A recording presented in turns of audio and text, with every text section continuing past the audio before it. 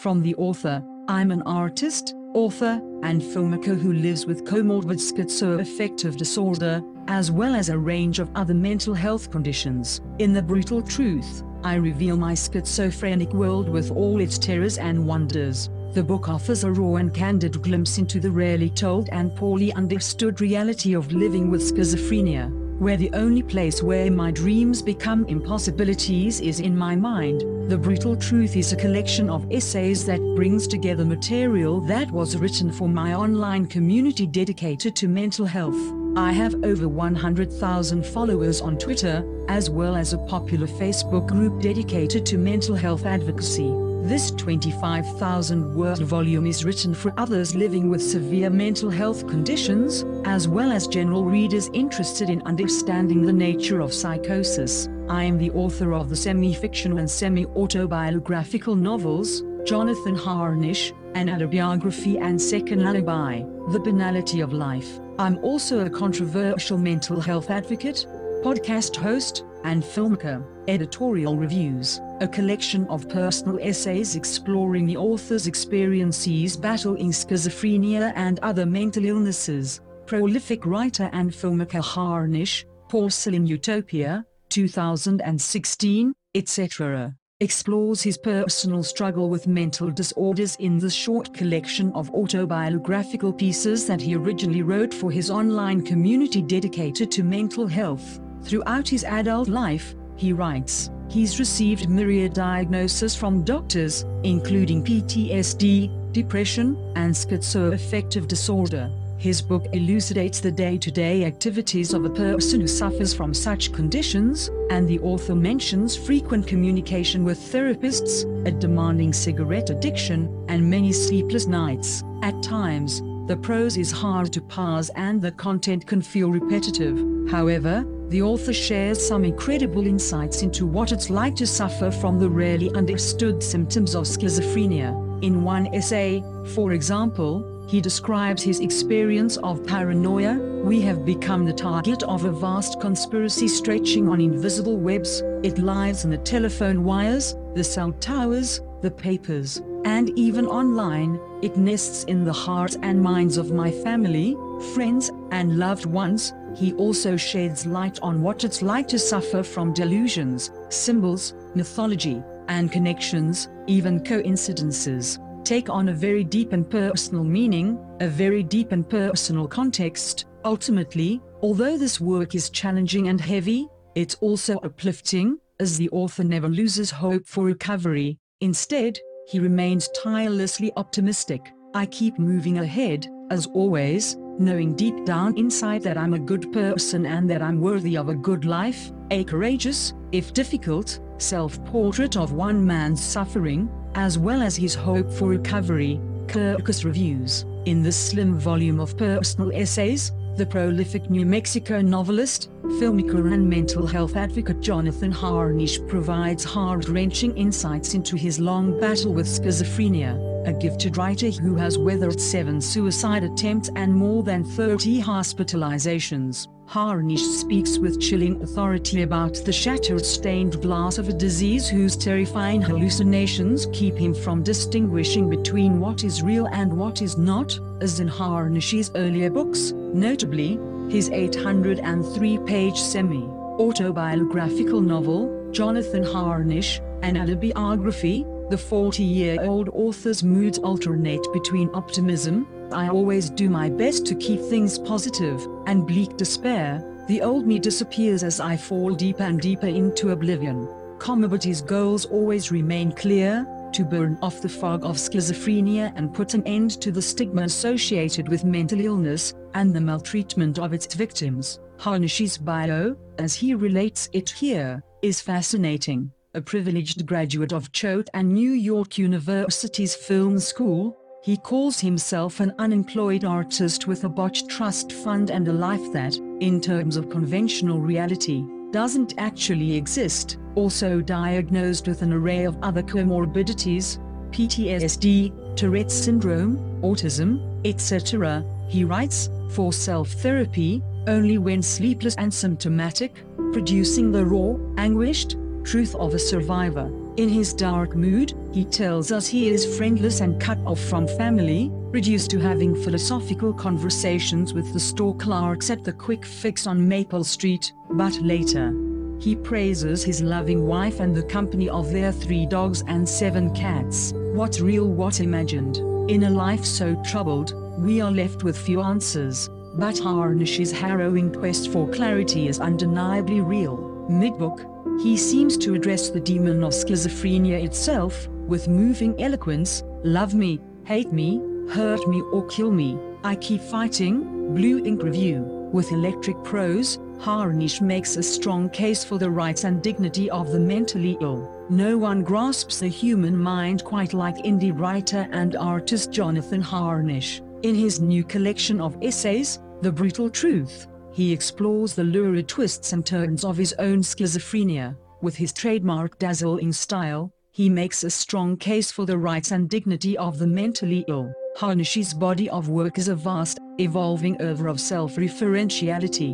These essays often refer to Harnisch's semi-autobiographical novels and the alter ego characters from them. They also incorporate his written contributions to an online support community for the mentally ill. At the heart of the collection lies the question of worth. Harnisch addresses the stigma of mental disorders and how, in particular, the vibrant and mystical experiences of schizophrenics are discounted by society, leading to social alienation and greater fragmentation of the self. Harnisch is a sum-total writer working in a postmodern vein. Nothing is left out, every thought gets printed. Sometimes this leads to banality. Humdrum platitudes like never give up or quit and keep on keeping on crop up in the essay If You Are Going Through Hell, Keep Going. More typically, Harnisch creates lively and propulsive prose through the use of sentence fragments. I need my life. I crave life. No false hopes. The real deal. Quit. Win. Stay in the now. Stay alive. His most electric writing mirrors the flow of realities in his mind. While great for fiction, this stream of consciousness method can be problematic in standalone essays. In It's Coming to Get Me, The Voices of Paranoia, the author, admitting he hasn't slept in 2 days, defends the logic and reality of his paranoid thoughts about others persecuting him. But we have, in fact, been chosen, you know? People are jealous of us. The piece ends with almost no contextualization, leaving a difficult moral question: to what extent should the subjective reality of schizophrenics be respected? Harnisch does a better job assessing this question and of contextualizing his experiences in When Delusions Are Real, the schizophrenic experience. In this essay, he incorporates psychologist Jean Piaget's theory of object permanence. The schizophrenic mind, Harnisch asserts, interacts with the world in heightened, multidimensional, mystical ways. What others may consider trivial facts or details are endowed with great meaning in the minds of schizophrenics. These manifold realities create a self-mythology full of aesthetic and moral significance. They shouldn't be disregarded any more than a beautiful painting, a complicated novel, or someone's religious devotions, he argues. It is this fluxing intersection of art and life that makes The Brutal Truth a fascinating read. Harnisch aims for a greater understanding of mental illness, but he also touches upon the universal, how we all battle for the dignity of our thoughts and beliefs.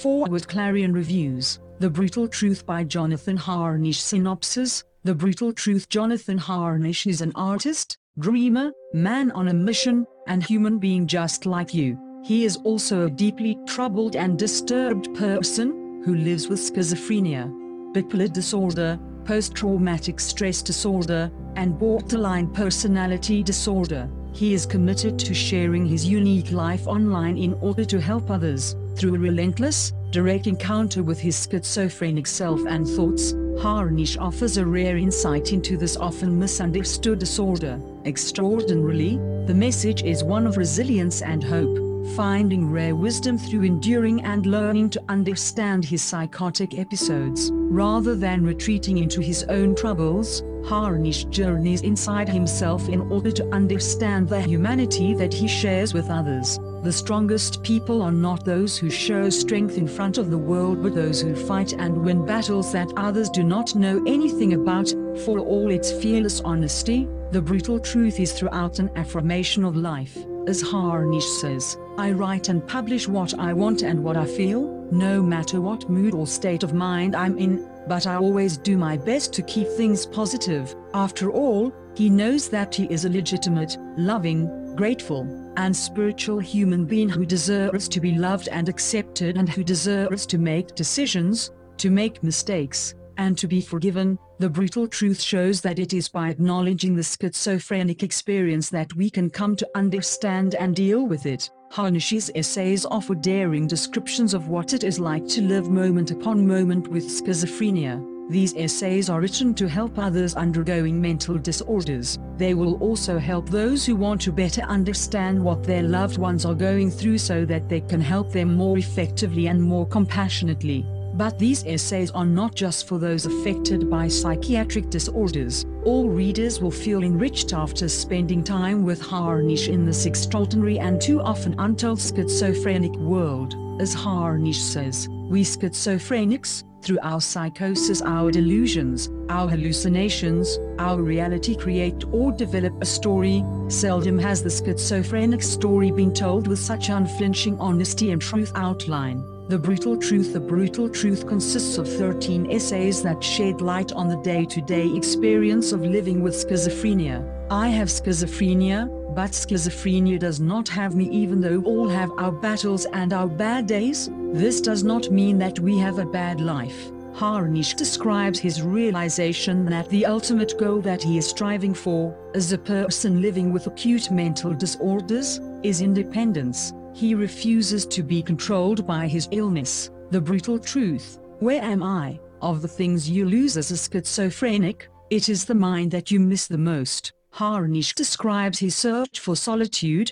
walking away from life to find peace but being unable to escape the past or his day-to-day problems. The truth must be spoken, however savage that may be. You do not want to feel what I feel? Thanks. Here Harnisch thanks his readers, especially his online mental health advocacy community, which has proved to be his trapeze net on his schizophrenic flights. Getting through an episode. Harnisch is an unemployed artist with a life that, in terms of conventional reality, doesn't actually exist, and so he creates a double self made up of his delusions. This double self allows him to experience a reality that substitutes for the uncomfortable truths he prefers not to acknowledge. It allows him to not be himself.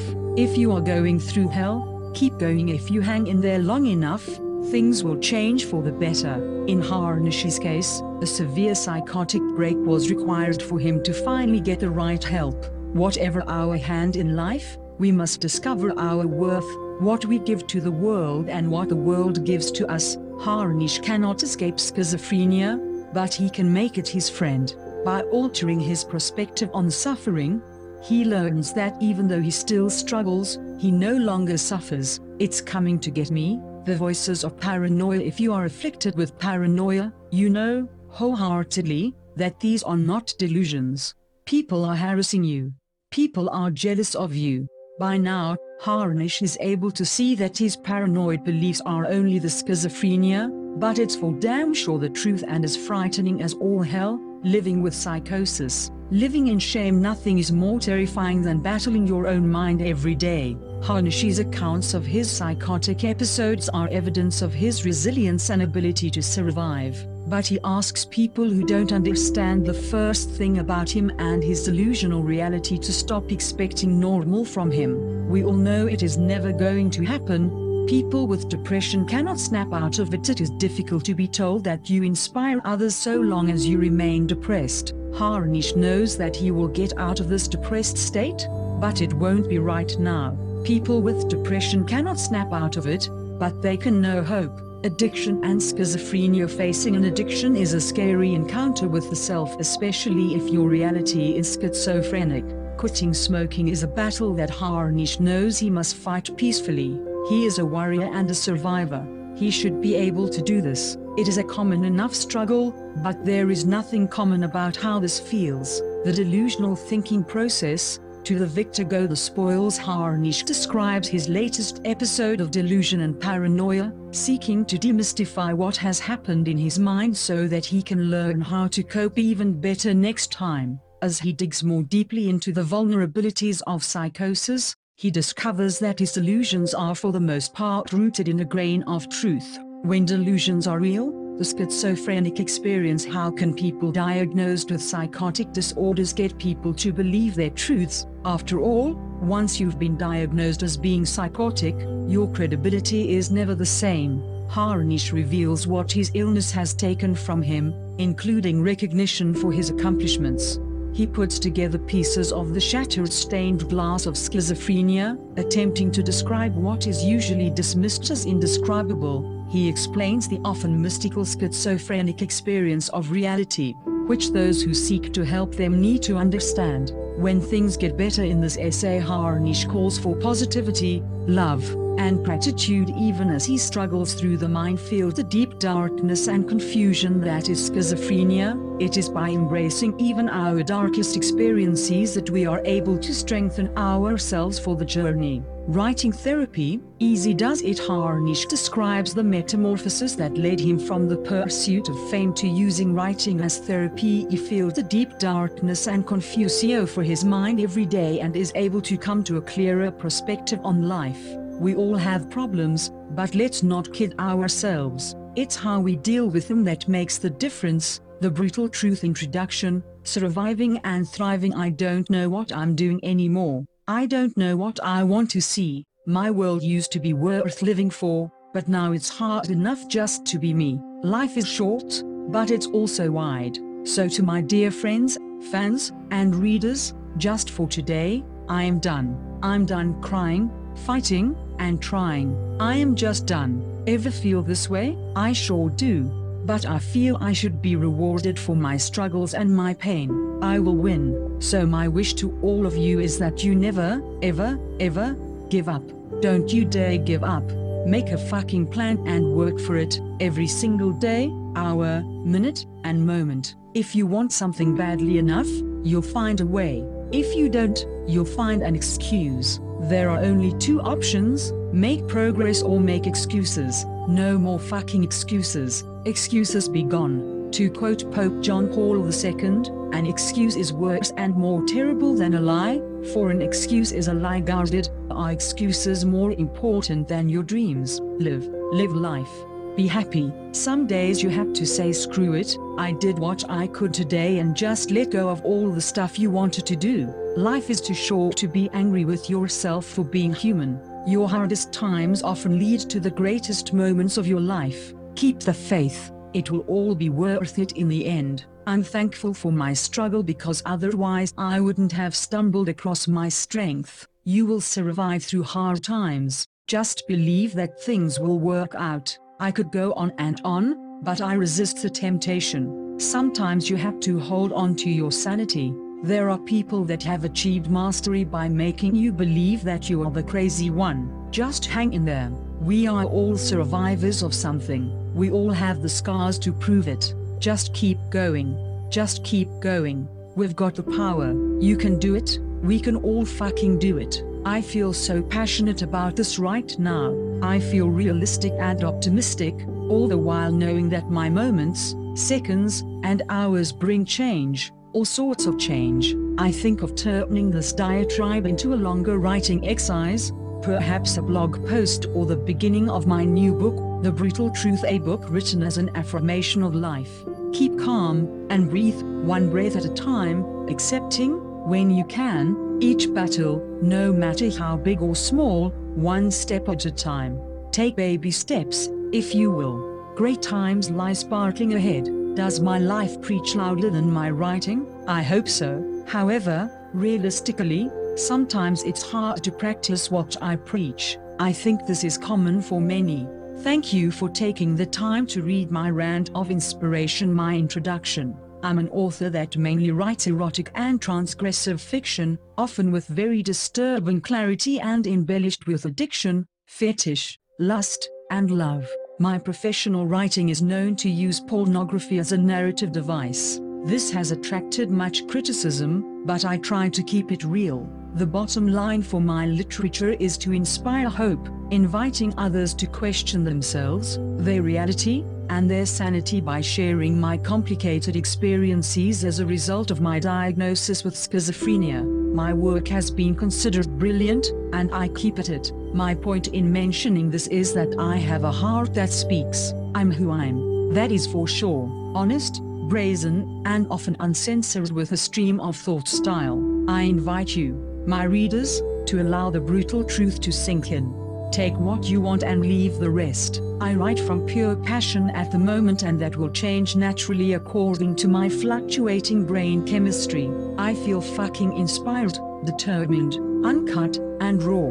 Please understand, we are all human beings. We all fuck up, and we all have our triumphs. We overcome even if sometimes there is no closure. I try to get by today just like everyone else. What is the truth? The brutal truth. What is the final answer to all life's dilemmas, to all our vacillations of mood, thought, and perception, to all our triumphs and losses? Jesus, I don't fucking know. I don't think anybody does. The invitation here is to question the truth yourself, over and over again. What about the grief, phlegm, delusion, reality, response, confusion, complications, and clarifications that we feel the need to explain in order to be understood? Or perhaps we don't feel the need to explain? My desire is not to be understood. I can't even understand myself. Why is there a need to be understood rather than just noticed, loved,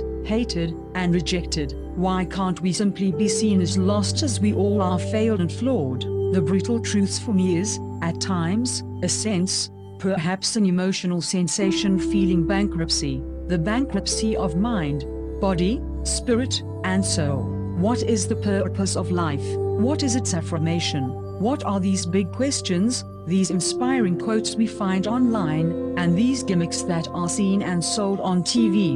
Who are these fake people, real people, fake friends, real friends, enemies, and supporters that show concern, blame, apologize, and excuse? I just don't know. I would like to share something I wrote on my private Facebook page. I don't post much on this personal page. I get scared, I lie, I use people, and I suffer. No, I struggle, not suffer. I deactivate my account only to come back. I get frustrated, angry, and mad. I'm crazy, by definition. I'm mad, I'm schizophrenic, and I often don't enjoy the decline, but I took my morning medication a minute ago and put on Duran Duran. They are playing on my favorite music playlist real loud, 5:15 a.m. I realize that no, I'm not scared. I'm fucking determined. I'm a badass motherfucker. I'm the king of mental illness. I'm smart as hell. No, I'm brilliant. I love myself. I have a good heart. I'm beautiful. I'm often miserable. I live life. I live. I survive. I win. I lose. I rule. I rock the mic. I love music. I'm not stopping. I'm writing, posting, and publishing what I want and what I wish, even with typos if they happen. I'm posting my accomplishments, my stuff. I'm barely awake still, but I kick it. Can I kick it? Can I get over the past? Can I get over the loss of my friends here on Facebook and in life? No, probably not. I kick it good. I'm Jonathan. I'm a living, breathing person. I'm a survivor, and I know it. For today, I am just trying to get by, and I'm unable to choose between different courses of action and opinions. I continuously waver through all the storms and sunshine. I keep hope and faith alive. I am doing my best as always, for whatever that's worth. My existence in itself gives me a reason to love, survive, and thrive overall. And that's enough for now. Jonathan Harnisch. I have schizophrenia, but schizophrenia does not have me. My name is Jonathan Harnisch. I have schizophrenia with psychotic features, but schizophrenia and psychosis do not have me. I cannot distinguish what is real and what is not real. My thoughts, mood and behavior are altered, and they change frequently. Sometimes I believe that I live in a psychiatric hospital and that my experience is worse than a hellish nightmare. At other times, I don't believe this. I see and interact with people who aren't there, and I battle through countless other extremely uncomfortable symptoms. I believe that my medical team is currently taking me off all my medication. My overall goal online is to inspire hope and resilience as a survivor of severe trauma that has led to dissociative disorders and schizophrenia. However, I struggle, not suffer. I post and publish what I want and what I feel, no matter what mood or state of mind I'm in. However, I always do my best to keep things positive. I admire people who keep as positive an attitude as they can. Even though we all have our battles and bad days, this simply does not mean that we have a bad life. A negative mind will never give you a positive life. The world suffers greatly due to the silence of good people. Keep going. Keep hope and faith alive. Living with schizophrenia and, therefore, with a brain that from time to time doesn't work means that my life can become difficult. However, I keep moving ahead, as always, knowing deep down inside that I'm a good person and that I'm worthy of a good life. Given that I've been diagnosed with schizophrenia, bipolar disorder, post-traumatic stress disorder, borderline personality disorder, a brain injury, Tourette's syndrome, diabetes, anxiety, depression, a rare blood disease, dyslexia, and cancer, I am doing okay. At the end of the storm there is always a golden sky. Writing in general and writing this piece in particular helps me by enabling me to stay in the moment and to share my experiences publicly. I have recently had several days completely to myself, which provided me, at first, with certain feelings of abandonment and more solitude than I would otherwise have wanted, alongside moments of agitation, frustration, and anxiety. These feelings have fluctuated with familiar and comfortable times spent with myself and with my 2 cats in my home in the guest house of my family's large property in a small village in New Mexico. I would like to point out that prior to 2010 I was an extremely wealthy and successful person, which made my precise diagnosis with mental illnesses difficult, as I used to be able to just pay for anything I needed or wanted. This difficulty was increased because of my natural abilities, as I have always been known to be very smart and I have always taken some pride in being so. I have been able to write volumes about my past, but my goal now is to stay as grounded in the present as I'm able to be. This is because a change has occurred in me, something perhaps bordering on the profound. Yesterday, I watched a documentary film called A Sister's Call about a man with schizophrenia, who eventually gets better and better over the years. By the end of this film, I felt a change in myself. During my decline, I lost a great deal of what I had, much like the schizophrenic man portrayed in the movie. I was able to relate in quite a few ways, although I think that the changes in me actually first began years ago, when, as a boy, I would often read about schizophrenia and related conditions, as well as self-help material. I have come to realize what I had, what I have, and what I want so far as this pertains to my health, my lifestyle, and, yes, my life.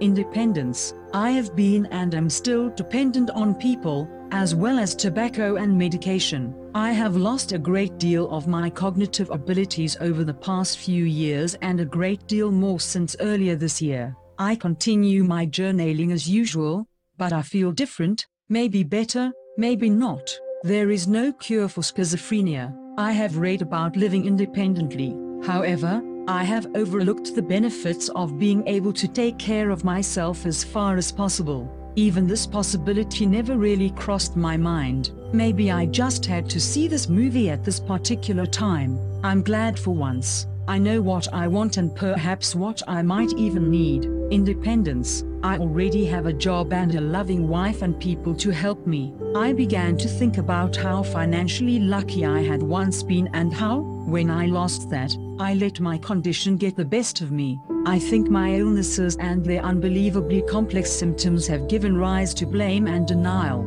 It wasn't that I changed my thoughts, attitudes, and beliefs. Instead, These have changed and shifted inside me.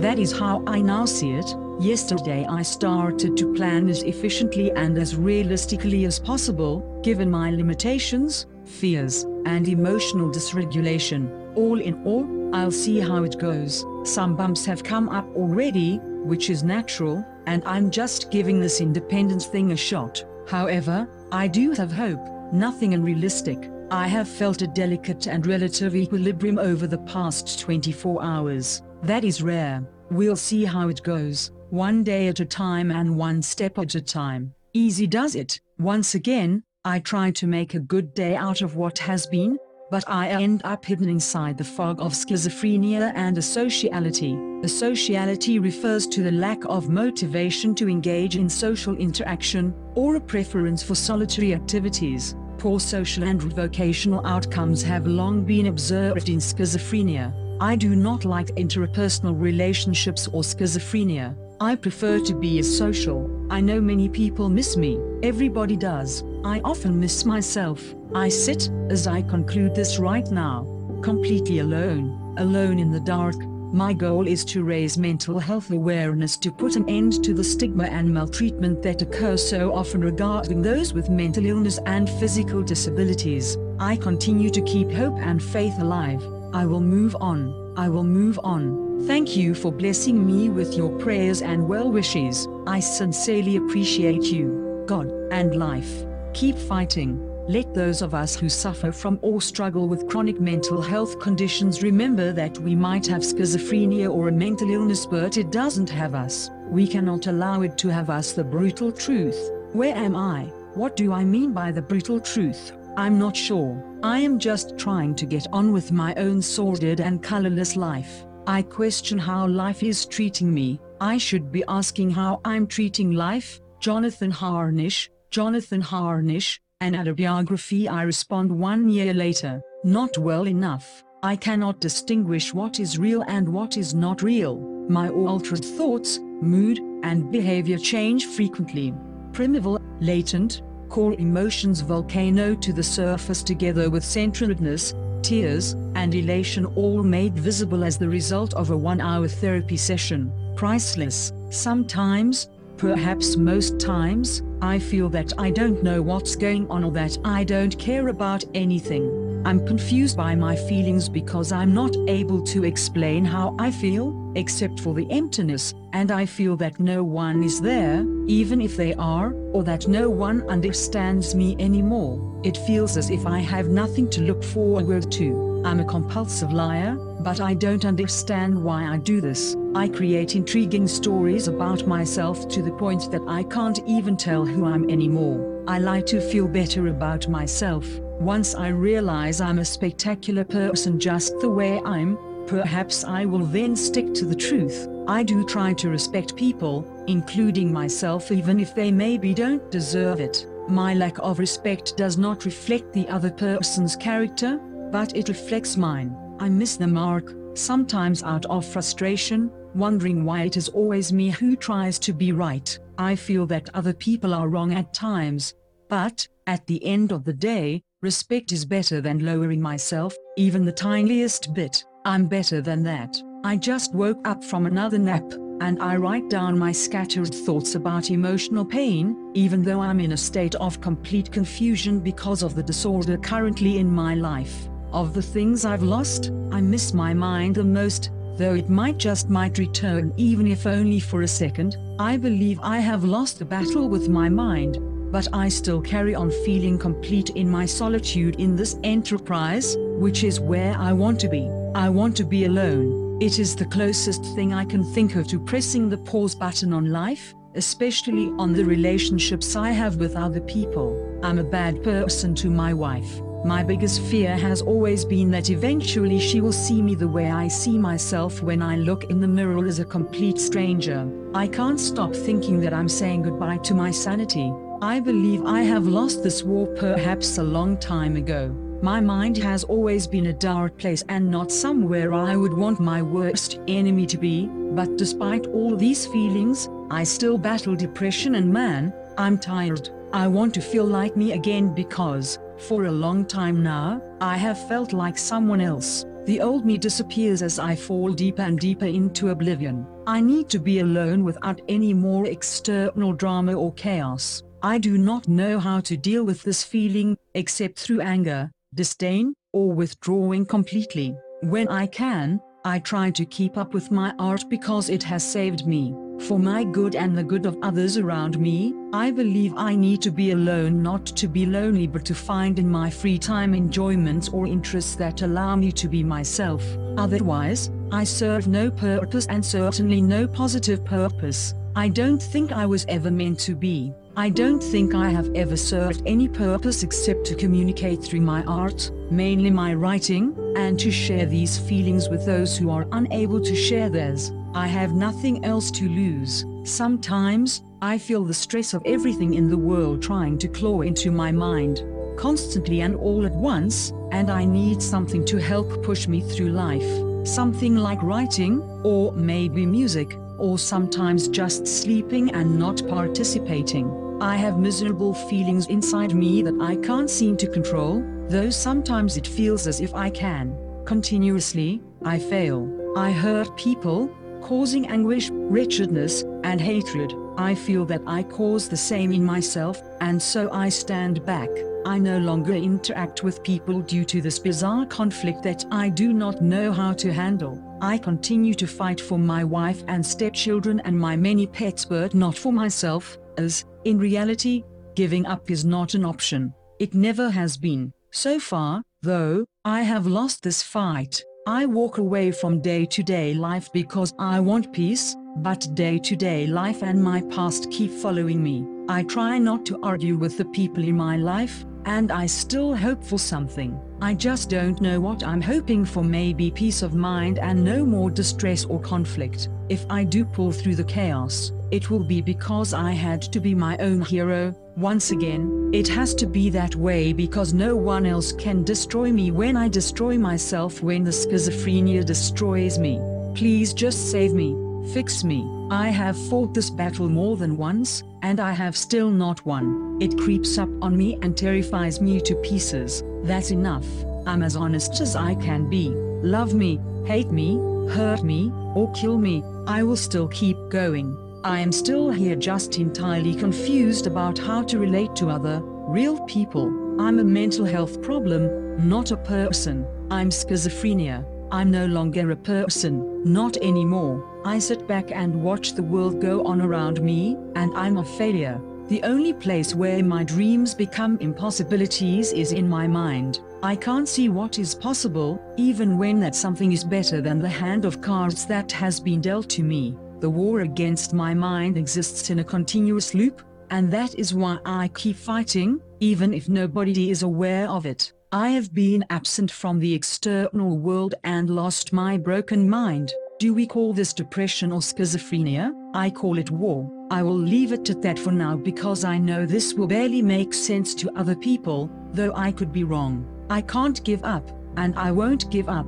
Given my conditions, I'm doing okay. I'm fine. I am just not happy. I'd rather be honest than impressive. This morning I wrote on a post-it note, "Dear life, you suck. I'm feeling a little bit better and stronger now. I am still not fine. I'm sad, sick, hurt, angry, mad, and disappointed. Still, do you know what? I don't think people understand how stressful it is to explain what's going on in your head when you don't even understand it yourself.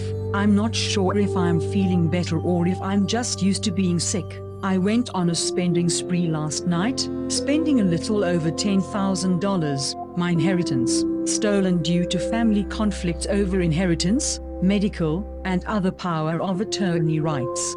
But I'll just put on a smile and move on. It will hurt, but I will survive. Sometimes I don't feel like living. I don't want to kill myself. I just want it all to stop or go away. I want to be calm. I want to be happy. I feel tired, the tiredness that sleep can't fix. Every so often, I hope to fall asleep and never wake up. I'm scared. I'm scared of people. I'm scared of doctors. I'm scared of disease. I'm scared of life. I'm scared to die. Most of all, I'm scared of me. All I need is the right medication, with side effects that won't kill me or make me worse, and doctors that will listen and care. I need family members that won't judge me and are willing to help me with my journey, and I need friends that try to understand. I need my bed, comfy pillows, a heating pad, blankets, a good night's rest, and, above all, a fucking cure. Things change,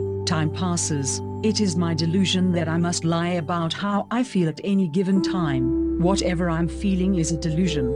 My argument is twofold. Number one, I have a very severe form of schizophrenia spectrum syndrome and other psychotic disorders. Number two, while I have my good days, I am a deeply troubled and disturbed person. My lack of clarity here is deliberate. Some say I'm brave putting it all out there, good, bad, and indifferent. Nothing. My life is full of continuous questioning, rationalization, guilt, and anxiety. I'm not a motivational speaker. That is not my job.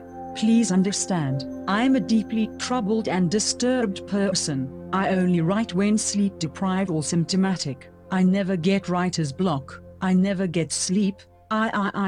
Me. I write and publish what I want and what I feel, no matter what mood or state of mind I'm in, but I always do my best to keep things positive.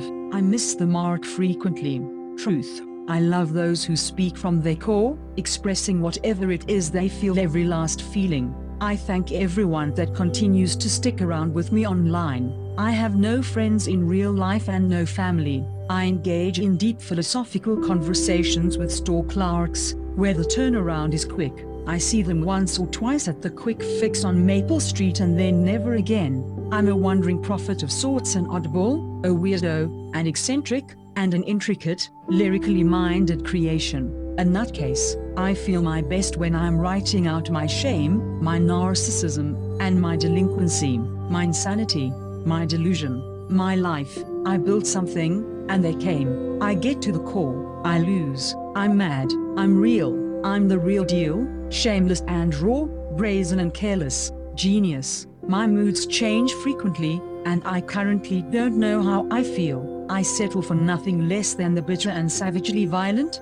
brutal truth. Beyond that, I'm nothing. There is nothing. I look in the mirror and see a complete stranger. I apologize for my exuberance. No, wait, I don't apologize for my exuberance. I revel in it. I encourage you to take what you want and leave the rest. Considering my all-inclusive mental and physical health conditions, I'm doing okay. I keep some hope as I decline overall. Should I erase these words, which exhibit too much brutal truth, and embark on something altogether new to avoid embarrassing my family, my wife, my so-called friends? Should I stop telling the truth, my truth, in order to gain approval and acknowledgement? I don't need a following. I need nothing, nothing. You know what? Never mind me. I am staying here, onward bound as usual. The door is always open for you to leave me. I'm angry and upset. I feel full of loss and yet full of life.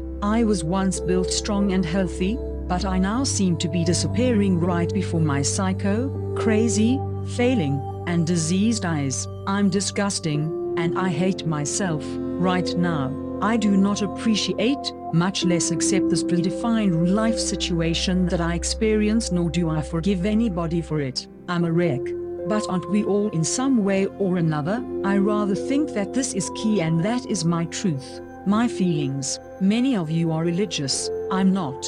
I still take pleasure and pride in your commentary, even if I disagree. Life is short, life goes on. That is the saddest part and perhaps the bitterest pill to swallow. Where am I? Trust me, you do not want to feel what I feel. Thanks first. Hello, good day, good morning, and good afternoon, everybody. I have so much more to say, and I will do so when it's time and when it happens, even if it might be nothing in particular. I'm currently on my cell phone and I'm still not used to the Facebook app interface just yet, so my apologies for typos and grammar. Second, I invite you to take what you want and leave the rest. Third, I want to respond to those very few who have not been so kind to me on my Facebook page. That is fine, and I forgive you. I appreciate you, and in fact I love you. You're welcome to unlike or leave my Facebook page, but I will not ban you. I have been awake for 4 days straight now and working hard on many projects and on my fight with my very advanced health conditions. I think that we all as humans can relate to this in some way or another. I have only one goal for anything that I write,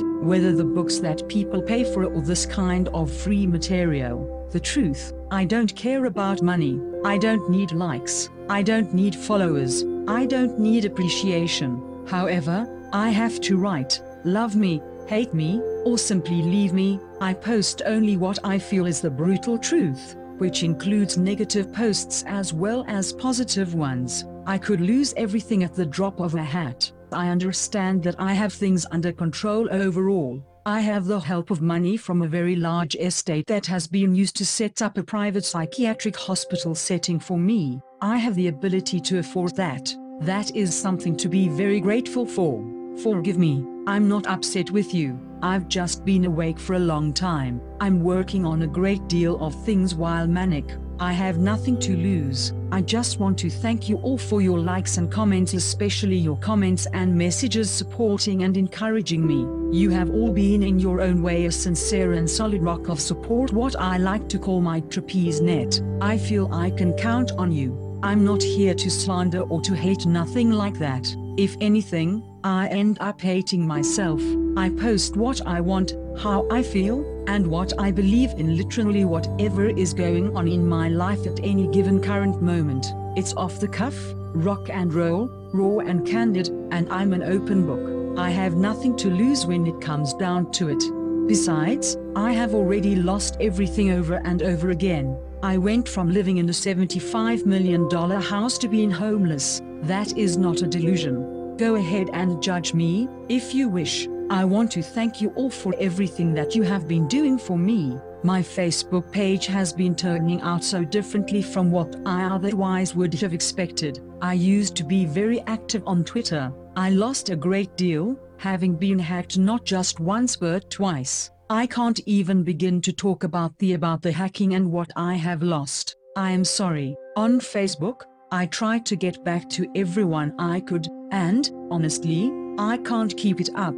I want to thank you all for keeping up with me. We all live our own lives. We all live through our own battles. We all come through in the end, no matter what happens to us. Okay, no matter what happens to us. Yes, I've been through a great deal. I continue to go through a great deal. When I say I have nothing to lose, I say it because that is why I know for a fact that I'm able to post and write whatever I like, and that is exactly and precisely what I do. This has always been my goal since I began writing as a child. For example, my first book of 25 pages published when I was 5 years old. My moods, my symptoms, myself, my sense of identity, if that makes sense, these change like a chameleon, coming back and forth, blah, blah, blah.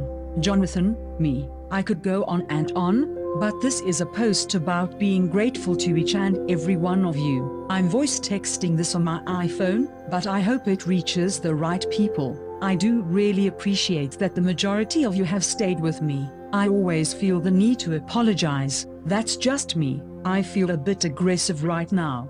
But what is going on is actually something passionate. I'm passionate about health. I'm passionate about recovery. I'm passionate about trying my best to get back my 30 lost years, as my life has been cut short due to certain physical issues that I don't post much about at all. To be plain and simple, thanks to each and every one of you. To those of you who leave, I learn from you more than you might ever imagine. Thank you. Guys, again, enjoy the day. Onward bound.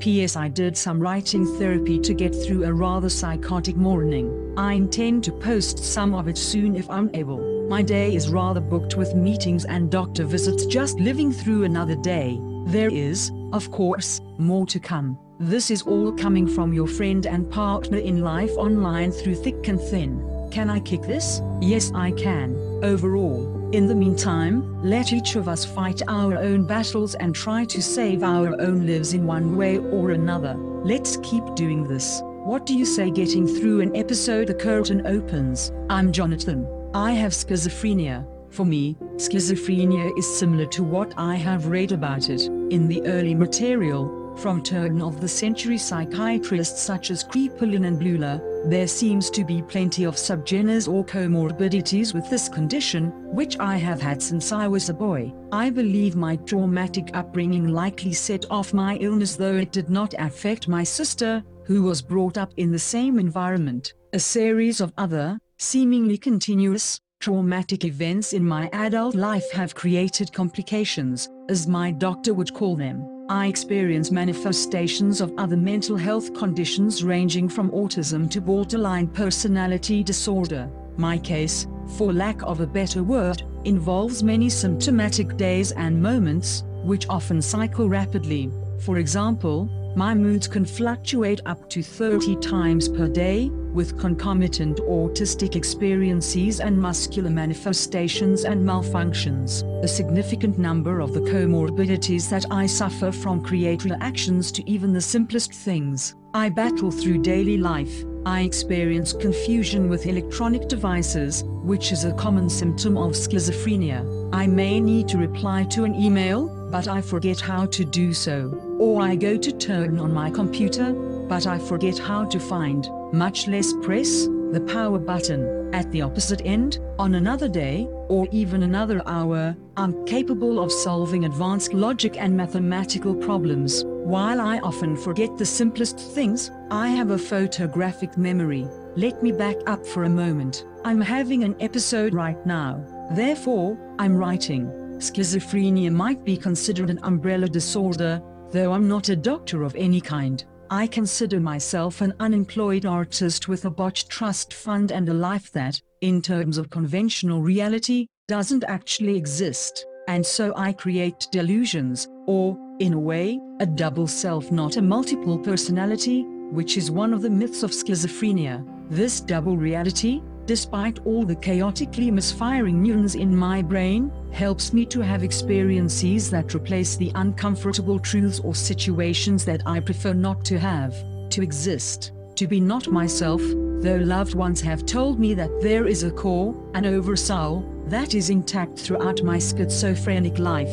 My thought trailed off slightly as I was about to write down one last part of my episode, primarily consisting of paranoid thinking that I should keep on writing through my episode until I could break through it. That is what I do. I archive my writing. Often, when I'm feeling symptomatic, I go back to the categorized and collected written words that I have been documenting since I was a boy.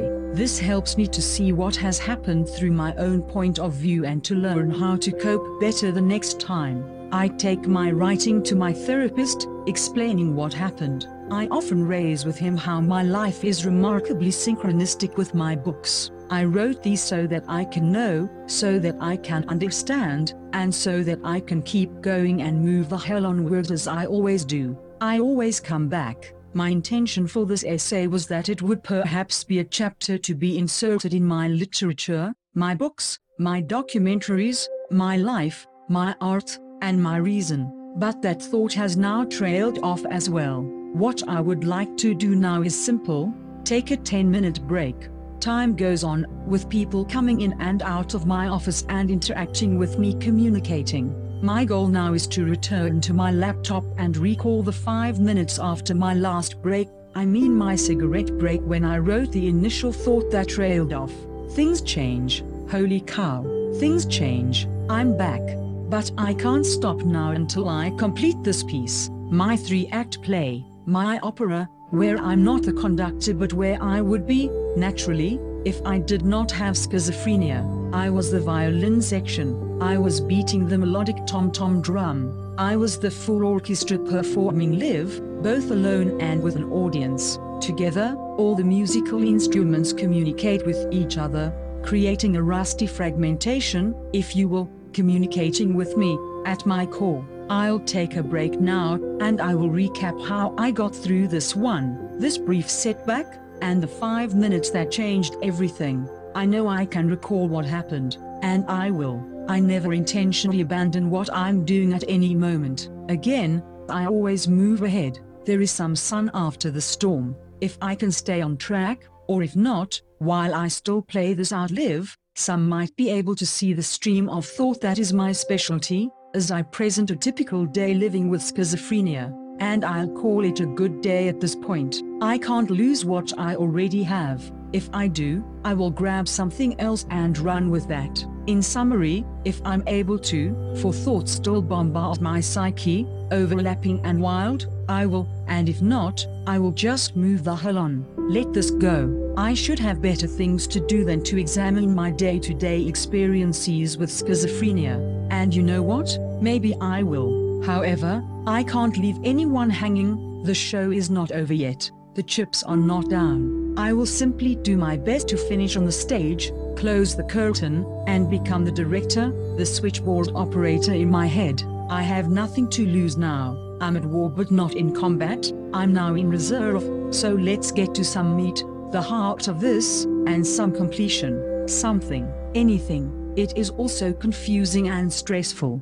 Stressful? Damn right. But it fuels me. It fuels everything. No matter what those 5 minutes involve: tears, a hardcore crying spell, recentering a crooked picture on the wall, a can of soda, a smoked cigarette smoke, mind you, nothing more. I can laugh now. Maybe it doesn't matter. My brain chemistry changed, all on its own. I'm back again. I have returned once more from the portals to that deep descent into Wonderland. That is something I'm used to. The sun is now out, at last, and at least for now. Until, well, we'll just see what comes next. Roll credits. Insert title card. The end. Fade out. Amendment. There is no end. I walk off stage. The seats are empty. I'm back in real life. Well, sort of. The story of my life with schizophrenia continues. The curtain draws shut. If you are going through hell, keep going. I love inspirational quotes and sayings.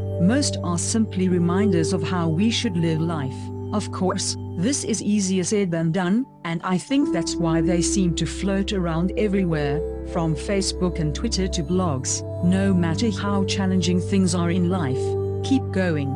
Never give up or quit. There are no other realistic options. We are all pushed to our limits at times, and there may seem to be no way out, no reason to move on, and no solution to whatever it is that is causing us to go through hell. What remains is hope, faith, and belief, although hope, faith, and belief on their own often cannot fix the problems and challenges we all face as we journey through our life, but action will. Keep trying over and over again. Through action, we will likely, though not necessarily, find a solution. When you've tried everything you can, change your approach, your perspective, or your angle, and battle onward. Do whatever you can. Just don't stop. I think this is what is meant by the saying, if you're going through hell, keep going. Keep going, because if you hang in there long enough, ultimately, things can and often will change for the better. When I was initially diagnosed with depression in 1994 at the age of 18, I was prescribed antidepressants, including the newest of the selective serotonin reuptake inhibitors, SSRIs. Unfortunately, the SSRIs triggered mania, and so, to combat this, I began to drink, which intensified my psychological instability and led to an addiction that I was finally able to overcome when I was 26. However, as difficult as the disorders have been, in many ways I have been blessed. Many call me a gifted artist, and I have frequently used my art to exorcise my demons of isolation and loneliness. In 1998, I dramatized these issues in my award-winning film 10 Years, which I wrote, produced, and directed while attending NYU's Tisch School of the Arts. In 2008, I once again dramatized the themes of isolation and loneliness in another award-winning film, On the Bus, which also explores the horrors and chaos of mental illness. Through the eyes of the main character, we see the uncontrollable, tumultuous symptoms of schizophrenia and post-traumatic stress disorder, PTSD, as brought on by a random act of violence. However, a single act of violence rarely causes severe mental illness. Current research indicates that mental illness is the result of a genetic predisposition combined with environmental factors. My case would seem to validate that research, as there is a history of mental illness in my family and I have suffered repeated trauma. Whatever the genesis, beginning in 2009 and culminating in the summer of 2010, I experienced a severe psychotic break that manifested in inappropriate violent outbursts and destructive behavior. Ultimately, however, this break brought me the help I needed, including a comprehensive psychological evaluation that provided me with an accurate diagnosis and the right medication. Now psychologically stable, I invite others to witness my candid daily encounters with the symptoms of schizophrenia. I willingly and genuinely share my life through my literature, film productions, and iTunes podcasts. In the vein of prolific figures such as Elon R. Sachs, K. Redfield Jamison, and Liver Sachs, I illustrate my ongoing personal struggles with chronic mental illness, nurturing truth, acceptance, and community. My art, imagination, and various creative outlets are my catalyst for continuous resiliency and recovery. As I turn another engaging and uplifting page of my story, I hope to impact others positively through this publicized journey of how one individual copes with the perpetual whirlwind of schizophrenia and Tourette's syndrome. The quote, "If you're going through hell, keep going," is often attributed to Winston Churchill, though I have never come across any clear-cut citations. How can we apply this quote to mental illness and its associated stigma? Let's cut to the chase and keep it simple. Don't give up. You are walking through what is or what seems like hell. Are you going to just sit there and suffer, or will you choose to keep going to overcome?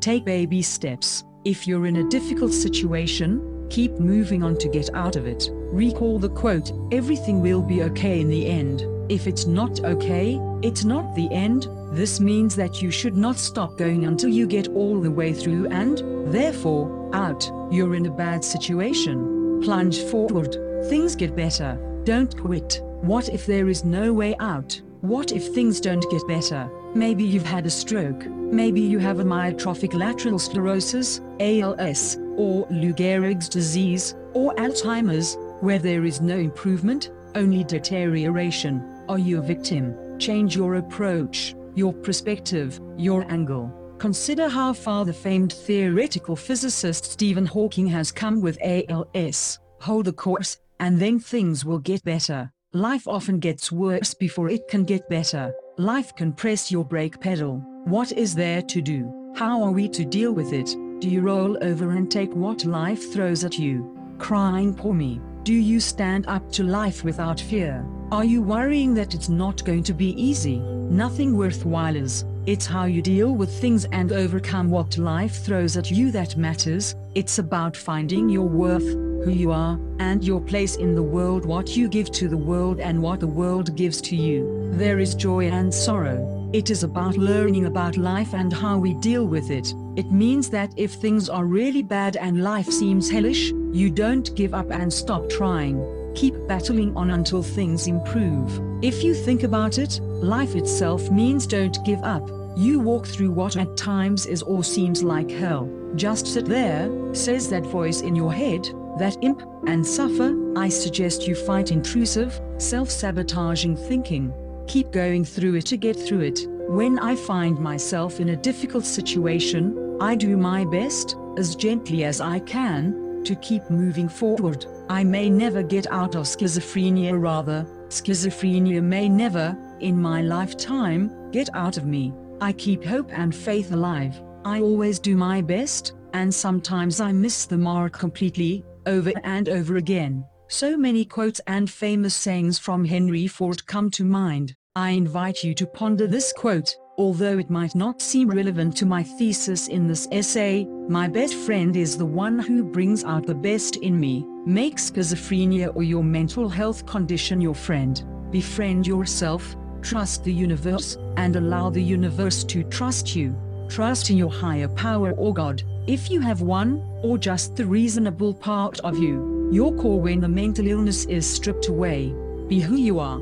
Make mistakes. Dance, love, dislike, judge or be judged. We are all here just trying our best to get by, playing it by ear. Life is in real time. There is no dress rehearsal. Part of the reason I prefer writing over communicating verbally is that I can later rehearse my writing by editing while also following my #1 rule of writing first drafts, which I often publish, without any censor. I often describe my experience with schizophrenia as every neuron in my brain misfiring. It sounds devastating. It is devastating. But if and when I'm able to change my angle and perspective on suffering, I find that I struggle but I don't suffer, and I keep going. Hell no. Maybe you have schizophrenia dominating your life as I do. Maybe you have a mental illness or physical ailment, or maybe you're a normie, an average person living life diagnosis free. We all have our issues. To quote one of my books, we all have problems, but let's not kid ourselves, it's how we deal with them that makes the difference. I consider myself a still recovering schizophrenic, an accomplished writer, producer, and musician who blogs and podcasts about mental illness, new age ideas, and transgressive literature. In closing, be kind to yourself and others. Everyone is fighting their own battles and many unspoken secret wars. I'm grateful that my readers sometimes consider me one of those voices that is able to communicate what far too many cannot. Keep on keeping on, it's coming to get me. The voices of paranoia. Paranoia, the word is there, no doubt, in the dictionary, but not the feeling. Derived from the ancient Greek, paranoia originally referred to a distracted mind. But distracted from what? The definition claims that the distraction is caused by false beliefs that someone is persecuting us. But if you or I are afflicted with paranoia, we know, wholeheartedly, that these are not delusions.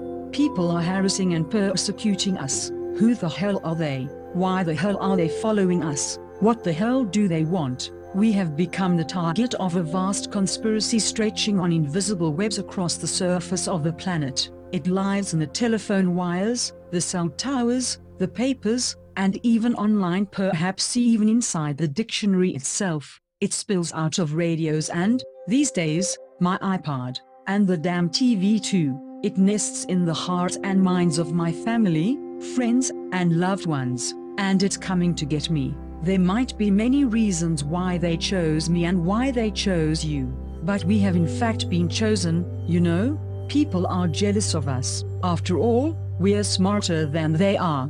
They are after our brilliant knowledge, our money, our ideas, our mind, and all the rest of our stuff.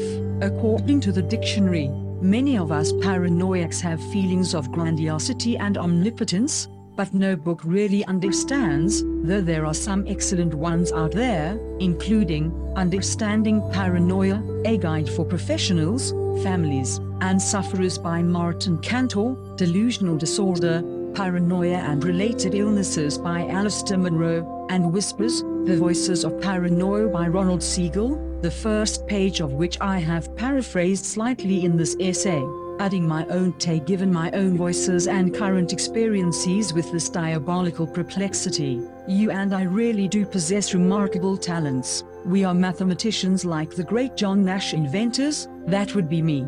Prophets, you. That's why we are all so attractive, inspired, and envied. There is nothing in life that we cannot accomplish. I haven't slept in 2 days, and I currently fear a complete psychotic break from reality as a result of my life being its own thriller movie conspiracy of which I'm, of course, the victim. This is no freaking joke. At this point I'm aware that my beliefs are only the schizophrenia, but it's for damn sure the truth and as frightening as all hell. Stuck, trapped, no way out.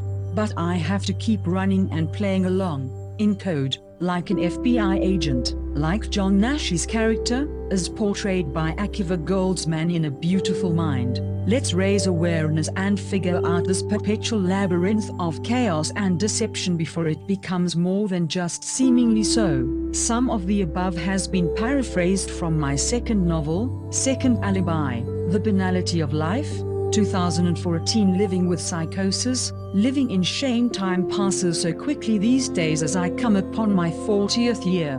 The prognosis of my schizophrenia spectrum disorder becomes clearer as my cognitive abilities decline. Life is an intimate and somewhat private stage.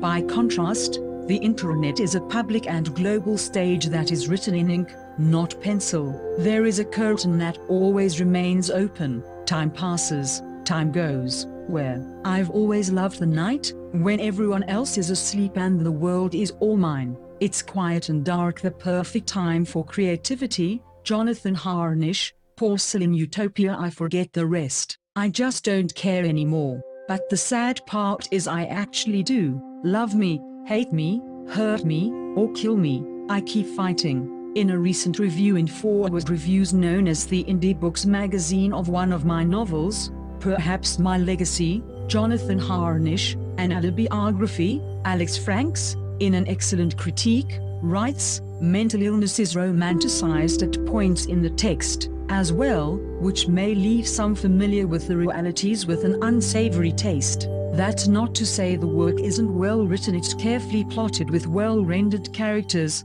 presented in a narrative that would appropriately be deemed schizophrenic to romanticize. We must deal with an event in an idealized or unrealistic fashion, make something seem better or more appealing than it really is. I must have been having a good day when writing those romanticized parts. But, Jesus, sometimes I know of no other way to cope. The illness sucks, schizophrenia sucks, and right now I think I suck. I am sick, I'm very sick. I was simply taking a nap in the house, but my so to speak real life is fully delusional. All the negative stuff, as my psychiatrist reminds me every day, are hallucinations or delusions. I'm turning into my own book in many respects, and I still do not accept my overall mental health condition, not being able to tell what is real and what is not real, while my thinking, behavior, and mood are altered. That in itself presents a large problem. Most of my problems, I will be around. I hope I will be working, not sleeping. I don't know. As the day continues, I will try my best for you because I trust you, and I think you know that I would like your thoughts on things at some point. I understand that many of the things I ask others to do are simply unrealistic or out of their jurisdiction, maybe. I just don't know how to wing it. I don't know what I'm saying. I have no clue. The life is just impossible. I have to have a plan. I can't make one. I have nothing. If you have a full hour until 1 o'clock, feel free to leave messages of any kind. I just have nothing to say. Blah, blah, blah. Too many problems to discuss, and they change with additions and deletions. For example, this morning, and then not later in the morning, and then now, which means it has changed 3 times already. I believe I'm not real and that nothing is real, not even that thought. All I do is hurt people. I'm often ashamed of myself, mostly when I'm around other people in any way at all. And I think I'm brilliant, and I talk too much, and I don't talk at all. I'm a complete waste, a failure, a miserable miscreant, and then it changes back and forth, back and forth, back and forth. You can see I'm trying to communicate, and I just can't. Anyway, I'm safe. I'm not suicidal. As usual, I'm sure many are concerned, though nobody is here or there. I don't care. This has already taken me 40 minutes to write. It sounds scary, and sometimes it is. Sometimes it isn't. Everything is in black and white right now. I just don't care about a thing. I have no idea what is going on, if anything at all. I lie, I cheat, I steal, and I use people. I'm a good-hearted person. I'm smart. I'm a creative. I am successful. I'm wealthy, and I have my good times. Simply, in 3 words, I don't know, but somehow I seem to get through it. The sad part is that I can't help it. The curtain opens again. Oh no, not him again. Not Jonathan. Not Harnisch. A chorus of voices chants in lyrical beats and a rhythmic tempo in my head. It's perfect. It suits me fine and fittingly so. I'm hidden at his meticulously cluttered desk covered in piles of books sits a frozen, mysterious, mosaic-eyed man in a tattered brown and yellow plaid suit. His thick salt and pepper hair is shaggy and mussed, his face unshaven, and his demeanor disheveled. His name is Jonathan Harnisch. Oh, that is me again. I can't get away from myself, already up all night and day, and onto something else, something new, something. I invite you to take what you want and leave the rest. as with all my work for that matter, I must apologize in advance, for I'm having a bit of an episode and feel bitter, groggy, and, I might add, narcissistic, deriving from no self-esteem.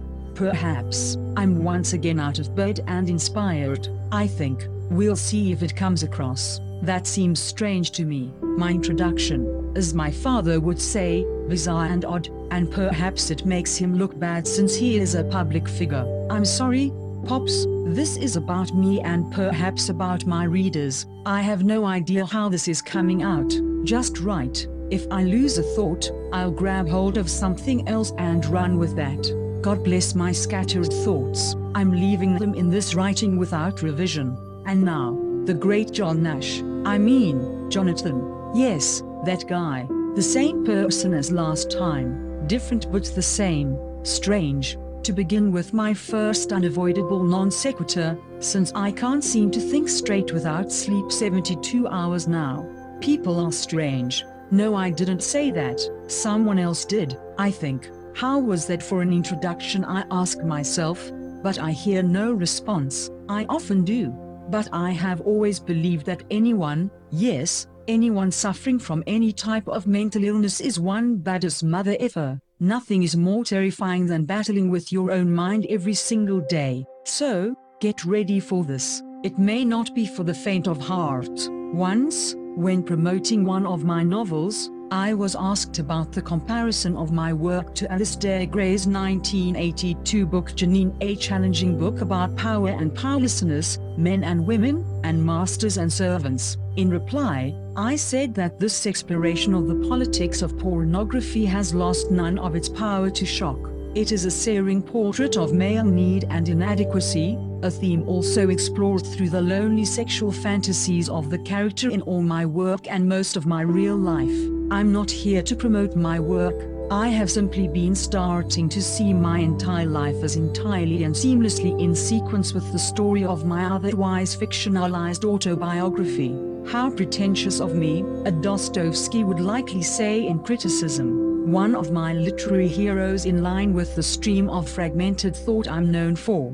I'm a failed husband, lover, and businessman. But I'm hopeful that I can use my wildly eccentric mind and reality in my work as my literary playground. The playground of an author and all-around artist, dreamer, man on a mission, and human being just like you who also suffers like all of us, in one way or another. The author, OUI, same joy, El author, the third person, laughs as he writes this. But hey, we're all for sale in some way. But actually, I'm all over the place. I'm in my head, my imagination, and my moment. Comfortable here, comfortable nowhere. Have I already lost you? Awesome.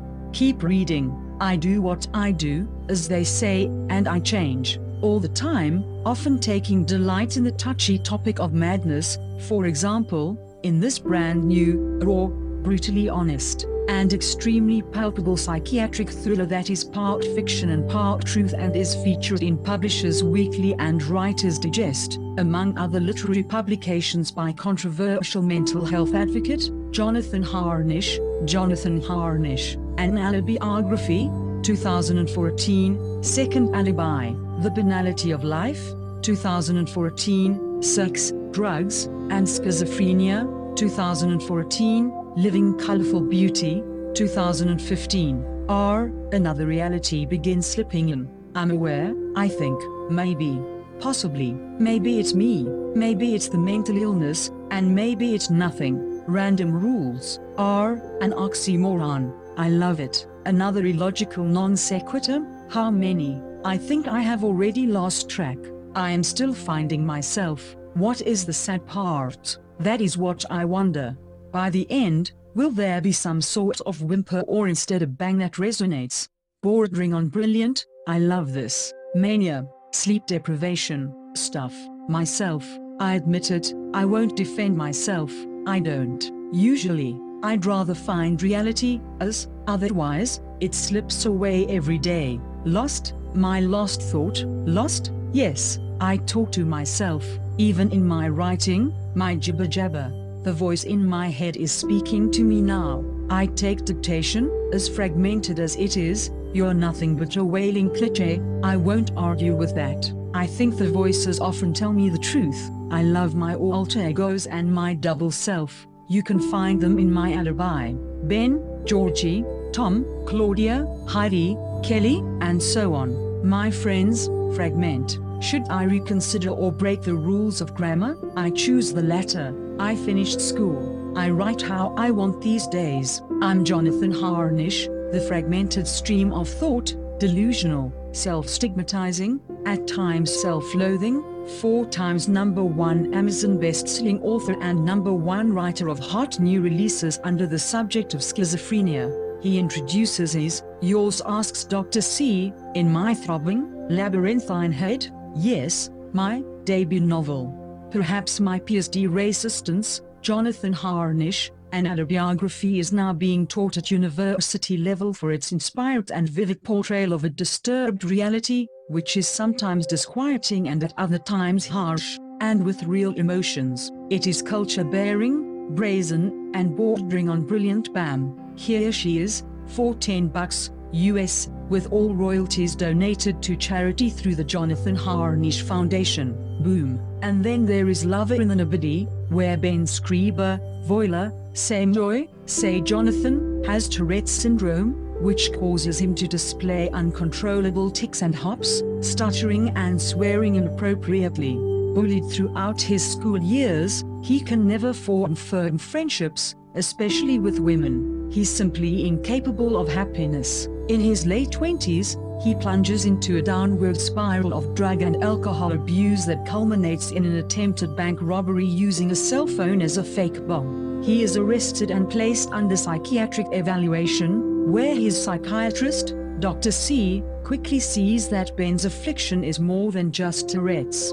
Ben is not alone. Inside his head lies Georgie Gust, Ben's alter ego. Georgie is obsessed with his manipulative and extremely sexual next-door neighbor, Claudia Nesbitt, and shares a sadomasochistic relationship with her that is supported only by his obsession. Claudia has no love for Georgie, and while Ben desperately searches for someone, Claudia Nesbitt, the perfect woman, is able to provide him with the unconditional love that he never received as a boy. He finds it easier to retreat into his mind and to share George's sick obsession with the cruel and abusive Claudia than to deal with his real issues. Dr. C senses that Ben is suffering from some type of post-traumatic stress that occurred early in his childhood and that he is using Georgie as an escape whenever bad memories start to surface. It is up to Dr. C to help Ben face the buried terrors of his childhood so that he can finally let go of Georgie and reduce him to the literary character that writer Ben wants him to be. Alas, if you don't have this book in your library or classroom, what do you have? Get your copy now. P.S. I never said I was normal. I suffer and move on. I laugh and cry. I write it all out and never give up. Sending light and love, from me, Mr. J. I'm lost. I don't know what to do with my life. I don't know what I'm doing anymore. I don't know what I want to see. My world used to be worth living, but now it's hard enough just to be me. Those who have experienced psychosis are stigmatized in our society, and those with schizophrenia are highly attuned to stigma. I live with both, and my life is spent living in my own way within the comorbid schizophrenia spectrum with medical support, psychiatric and therapeutic help, and the work I do on my own to battle the symptoms and episodes that I experience frequently as my illness falls deeper and deeper into a state of decline. I still have my good days and my bad days. It is interesting for me to look back at these written accounts of the bouts I have had with myself and with schizophrenia and how I seem to always get through them. To me, that shows resilience. I'm proud of that. Tonight I haven't slept, again, so here I'm as usual, symptomatic and sleep deprived, using writing therapy as my tool, my lifeline. I often consider writing in itself as my life. I think all in all it comes down to the fact that other people in my life have all the say in my life and that they have full control of my life. Although as I write I realize that this is likely my illness speaking. It is my mind playing tricks on me. I do not have control of my own life, and frankly I do not want control of my life because my mind with schizophrenia feels all too often to determine everything. I won't settle for anything less than the brutal truth. I'm not excusing myself from this either. I'm a troubled man. I'm not good. I burn bridges. I can't make my mind up about anything. I can love, but I cannot fall in love. I don't know how to trust. I make more mistakes than I should. I'm always sorry, but I never change. I'm afraid of letting anyone else in my life get too close to me. If you want to come into my life, the door is open. If you want to get out of my life, the door is open. I have just one request. Don't stand in the door and block the traffic. Sometimes I see no other way than to let other people go. I remove them and erase them completely from my life because I believe they are toxic to me. If I can, I let them go. I remove them completely from my life and do my best not to feel guilty about it. I frequently feel I have no other choice but to them go because they take and leave me feeling empty. I let them go when I can because in the ocean of life, when all I'm trying to do is stay afloat, they are the anchor that drowns me. Unfortunately, perhaps sadly, when I blame other people, I blame myself. I let go of myself. That is one of the brutal truths about me. I will only settle for the brutal truth. I must also admit in confession that sometimes I look into the mirror and see a complete stranger. You don't want to be me. Schizophrenia is a mental disorder often characterized by abnormal social behavior and a failure to recognize what is real. Common symptoms include false beliefs, unclear or confused thinking, auditory hallucinations, reduced social engagement and emotional expression, and lack of motivation. The saying comes to mind: people will hate you, rate you, shake you and break you, but how strong you stand is what makes you. This comes into my mind, penetrating my mind. I must stand. I must keep going. There is light at the end of the tunnel. It's the damn hallways in between that get in the way. The hallways keep me awake, as I try to find the door and try to keep hope and faith. I have it. I have this. I will never give up. Never, ever. Never say never. Never. I kick ass. When given the choice between being right and being kind, choose kindness. People may not tell you how they feel about you, but they will always show you. Pay attention. Spread kindness. Be nice to those around you. If you can't think of anything nice to say, you're not thinking hard enough. Smile at others and start a piggy bank for a cause, keeping your spare change in the piggy bank. When it is full, donate it to a charity of your choice. A sincere smile is a very kind and meaningful way to make a positive difference in someone's day.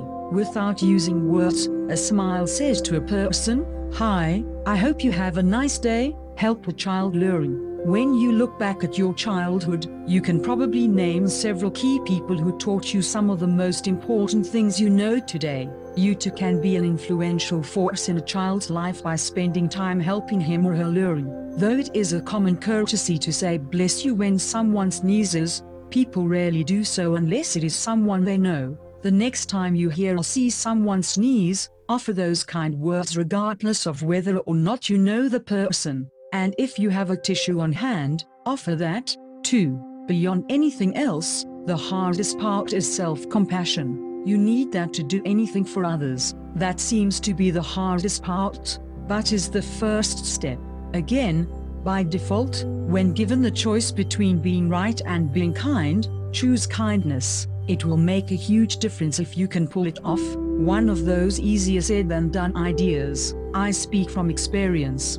Thank you for reading these thoughts, some of which I have read about from various sources online and in books about kindness. I behave in this way when I can, often going to homeless parks and giving out food from a restaurant whenever I can leave the house. I have been doing so for years and years, and I even wrote a chapter about this in Autobiography, my debut novel. The chapter entitled Benevolent Georgie. Enjoy your morning, day, or evening, depending wherever you are in your neck of the woods. There is more to come. I find this closure quite amusing. At the same time, in all seriousness, one final thought: Other people who don't understand the first thing about me and my delusional reality should stop expecting normal from me. We all know it is never going to happen. I hope this leaves you with a little laugh, all the while gaining a glimpse into my madness in order to understand or possibly simply consider your own. Love me or hate me, I continue delivering this discourse as the unconventional mental health advocate that I believe I'm, with problems galore, schizoaffective disorder, Tourette's syndrome with autistic spectrum disorders, and PTSD, and all the rest not otherwise specified. I am still the same badass author and Hollywood sage with more to come. Until next time, or to quote Jerry Springer of all people, till next time. Take care of yourselves and each other. I'm and will always be Jonathan Harnisch. An email from my therapist. My therapist responded to some of my recent writing and therapy sessions. I publish him publicly. He is a good man. Hey Jonathan, thought I'd emailed you since it takes me so damn long to type those texts. In regard to your thoughts on doctors A, B, and C having control over you, I can see how it may look like that sometimes. I can tell you that on the occasions when you request one, or all, of us to stay away and give you space, there is often quite a lot of deliberation about how to best help you.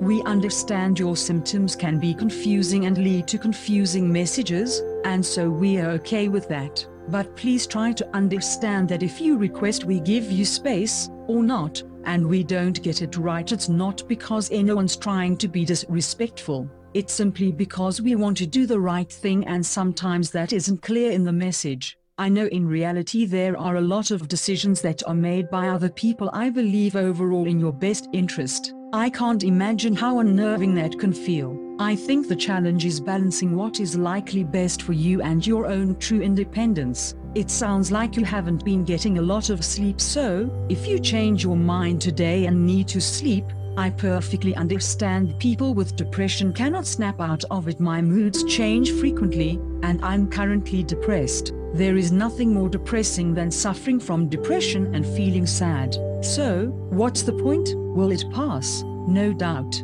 I forget what it's like to smile, and by this I mean for more than just a couple hours. I'm talking about now, not later. I forget what it's like to be a lovely or loving person, or whether I ever was such a person at all, a person of love, of goodness, of graciousness. I forget how it feels to truly live, much less how to live life to the fullest. I just exist, right now. I simply exist, with my pulse and my breath and maybe some tears, if I can bring myself to let them roll down my face in a river, flooding the seas and the world as they escape. I try to get myself out of this mood, this life, this episode of depression. Sure, I'll return to normal, sure. Still, I have temporarily lost the point of living a life pretending to smile and laugh, or getting a joke every darn hour when there are people around me that only want to see me happy. Well, I'm not happy, and overall I have not been happy for most of my life. I sometimes glamorize the past and even the present. It'll pass, but that's not the point. The point is how I feel now. The point is right now. Yes, I know it will pass. I know people love me, but I do not currently know what that should feel like. I just can't remember. I feel so lost, gone, yet I continue, and therefore I inspire. I'm often told, but I'm still depressed. I am still in this chair, writing out this rubbish. It gets so overbearing. I'm not alone. I know that, but it feels and sounds so contrived and lackluster, so uninspiring to me right now. I pretend to be so damn nice and funny and charming for others, just for them, so I don't lose a Facebook friend or whatever. Nevertheless, I have zero real-life friends. I'm not sure I ever had any. Well, maybe, sort of, but they probably felt sorry for me. Who cares? I don't know. I'm not even my own friend. This has been true for most of my life. I got into a good school, which I didn't even belong in. I lived my former Hollywood life, which never did anything worthwhile for me. I exaggerate about how cool that time in my life was, way back in the day. Now, I can barely move. I can barely see. I've been here many times, so don't worry about me. Just send a hug, as if I'd ever feel any real hug. Virtual hugs are probably better because there is no effort involved, no feeling. I can only barely feel. This is why I write this kind of stuff. Just keep writing, says that little voice in my head. Get it all out, all that you can. Do it now, now, now, now. Get me out of right now. Remind me of some clever quote or cliche, reminding me how they are just reminders over and over again of how hard it actually is for anyone to do, let go, or move on. It'll pass, and so on. I pretend to live, pretending to be myself, as if that would ring true. Oh, that's just your mental illness speaking, some say. Well, then I guess I'm just one full bag of happiness, and I'm over it. Did I snap out of it? Of course, and again, I will get out of this depressed state, just not now. And I will do it only to see it return. I'm incapable of getting even one positive thought out, so I'm sorry for not pretending right now, even for just a minute. Maybe I still am pretending. I'm sick, twisted, and wrong. I don't belong. Other people have it worse. I suppose I don't deserve or have the right to be depressed. I need to think about them, pour them, hate me. Sometimes I pretend to love the life I live. What's the point? As Faulkner said, the reason to live is basically to get ready to stay dead a long time. Okay, thanks, Mr. Faulkner. Seriously, what is the point? Tell me about it, about how we are all just here winging it, trying to get by. I'm not getting by. I watch the clock and wait, and wait, and wait for tomorrow. Oh, how sad and pitiful. Get rid of this guy Jonathan. Hell, I can't even walk 2 feet without being right here with myself, as myself. There is no escape. I only know hope. It's that same hope that seizes me and brings me back here, for now. Tell me the point, and I'll tell you why I'm so damn me. But it doesn't mean I'm proud of this. Make me understand you, as I try to do the same. People with depression cannot snap out of it. Until my next episode, until next time, addiction and schizophrenia. My name is Jonathan, and I'm a tobacco addict. Life goes on without smoking, but for now I fight for life. I don't write off a thing. It feels like hell, but I know it is peace and strength. Overall, the symptoms are temporary. So far, I'm nowhere near the end of the addiction, but I'm on my way. Help, I'm kicking the habit. They are not going away, these withdrawals. The nicotine and the smoke itself, the real hardcore heavy chain smoker and tobacco fiend, a friend of the enemy. I befriend my fear of not knocking this off my bucket list before the bucket has its first and perhaps last heart attack, or cancer, or chronic obstructive pulmonary disease. The severity of depression, jumbled thoughts, life goes on. I need this, I need my life. I crave life, no false hopes, the real deal. Quit, win, stay in the now, stay alive. Mental illness and physical disabilities aside, there is my body. I forgot about my body. For decades, it finally hit me, something more profound than life itself.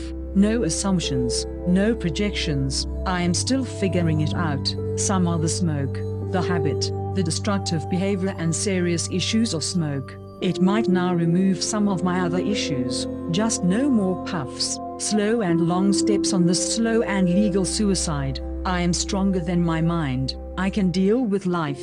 I just need to preserve it as lovingly as I can. If I had resolved this earlier, sure, different story. I didn't, but I'm now. I have been a flying ant on my way in combat with my mind, my schizophrenia, but now also with my body, my sensations, my second nature. Smoke, heavy smoke. Smoking is easy, death is inevitable, but smoke, all that I have needed has been to feel its effects. 100 clouds of smoke each day, 120 cigarettes. I can deal with schizophrenia and with mental illness. I'm ready to quit the smoke soon and to live with life. Life is hard enough.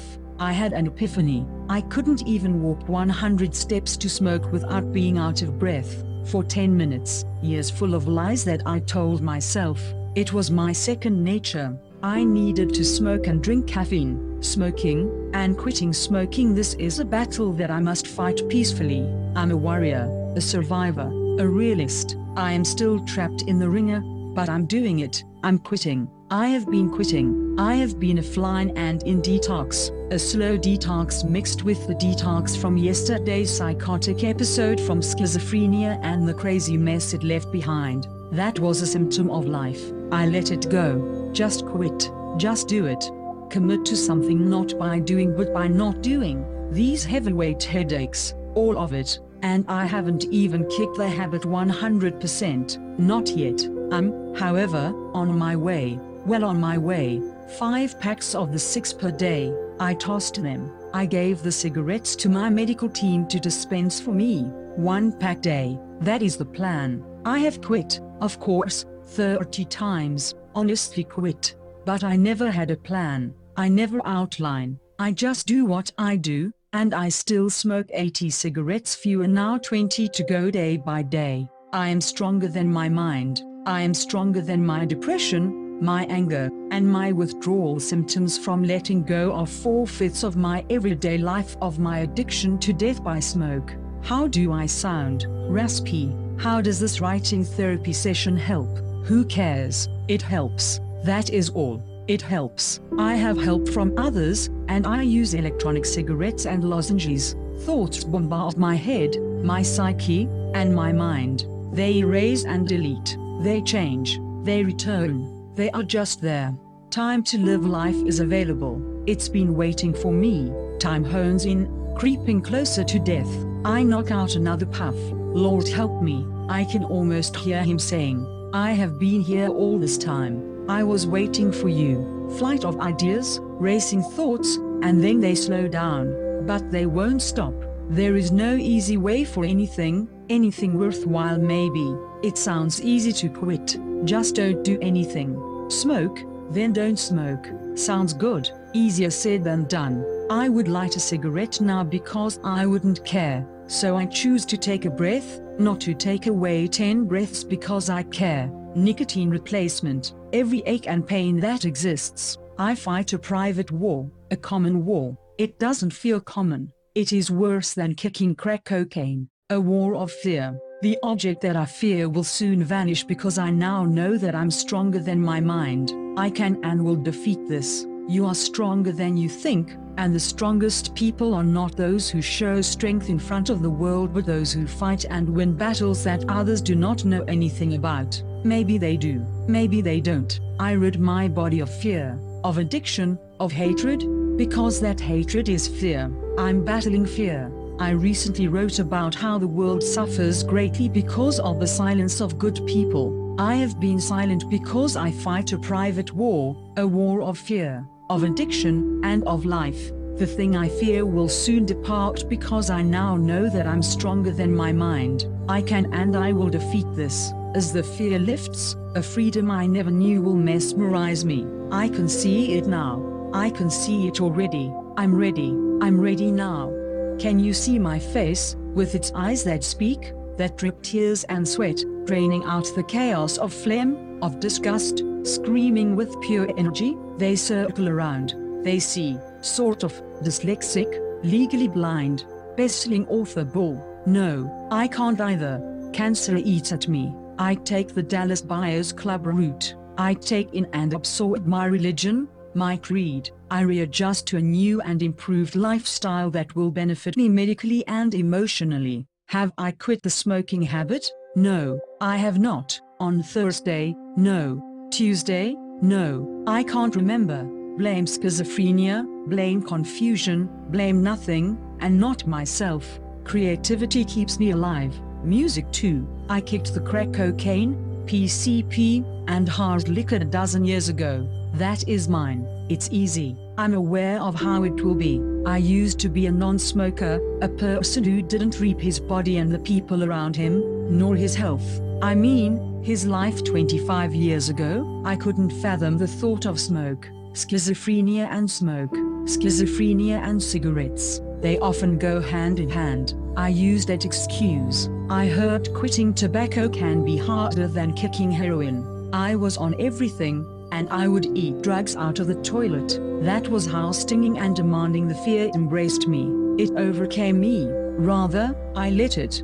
5 packs per day. 5 tins of smokeless tobacco, something like that. I just use and abuse myself, my mind, my body, my spirit, my world, myself, my self-esteem, my pride. I didn't know. I carried a case of bottled water and cases of caffeinated drinks to my office just to get through 6 o'clock in the morning. I'm an artist, a bohemian. I'm allowed to smoke. Old Hollywood is now long gone, a time when smoking was glamorous. It was cool to me. Now, looking back, guess what? It's astounding now. Excuses. Walking with a case of bottled water for 20 yards on the flat flagstone. 5 minutes pass. The phone rang. It was important. ID theft or something. Stupid stuff. I was out of breath. The case of water, and those 20 years not on my mind. My lack of clarity here is deliberate. About what I mean by these 20 years. Hi, I just came back from a rigorous run, you know, a quickie 5-mile jog. For a New England champion, 1993. Semi-pro in 1994. Graduation day, high school. I'm cool. I lit my first cigarette, just celebrating with the others. I had just graduated from the best school in the country. Easy. 1 hour later, 1 pack. An addictive personality. I was an adult. Big time baby. Smacked with suicide, a failure, hospitalized. Music saved me. I called 911. That was mental illness, depression. That was 1995. That was LSD. The next day ecstasy, PCP, junk, booze, malt liquor, fake ID, liar. A friend of mine, where has he gone? I loved me. Next up at bat, hospital. You have schizophrenia. Here is your script. The head doc meant my script for medication, not for my life. I was set. I was rich. I paid for friends. I paid for everything with Ben Franklin's to spare $25,000 per day. Nothing illegal, no criminal record, no STDs, just some guy's stuff, some promiscuity, some garbage, some things burying inside me, with my body bearing the burden. Smoke, caffeine, too, and smokeless tobacco. I knew how to pack that. To be cool. I didn't say it, I just rolled with it. I knew that cancer and death, all that comes later. I remain in the moment. I was sick. Bottomed out. Quit everything. Square one. Just cigarettes. Let me stay sober for a year and then I'll just knock out the smoke. Dip. My teeth are fine, for now. I'm a good kisser. The best. Big, sweet, sick. Pure ego. Literary word jumble. To cope. On day 3 or 4. Something like that.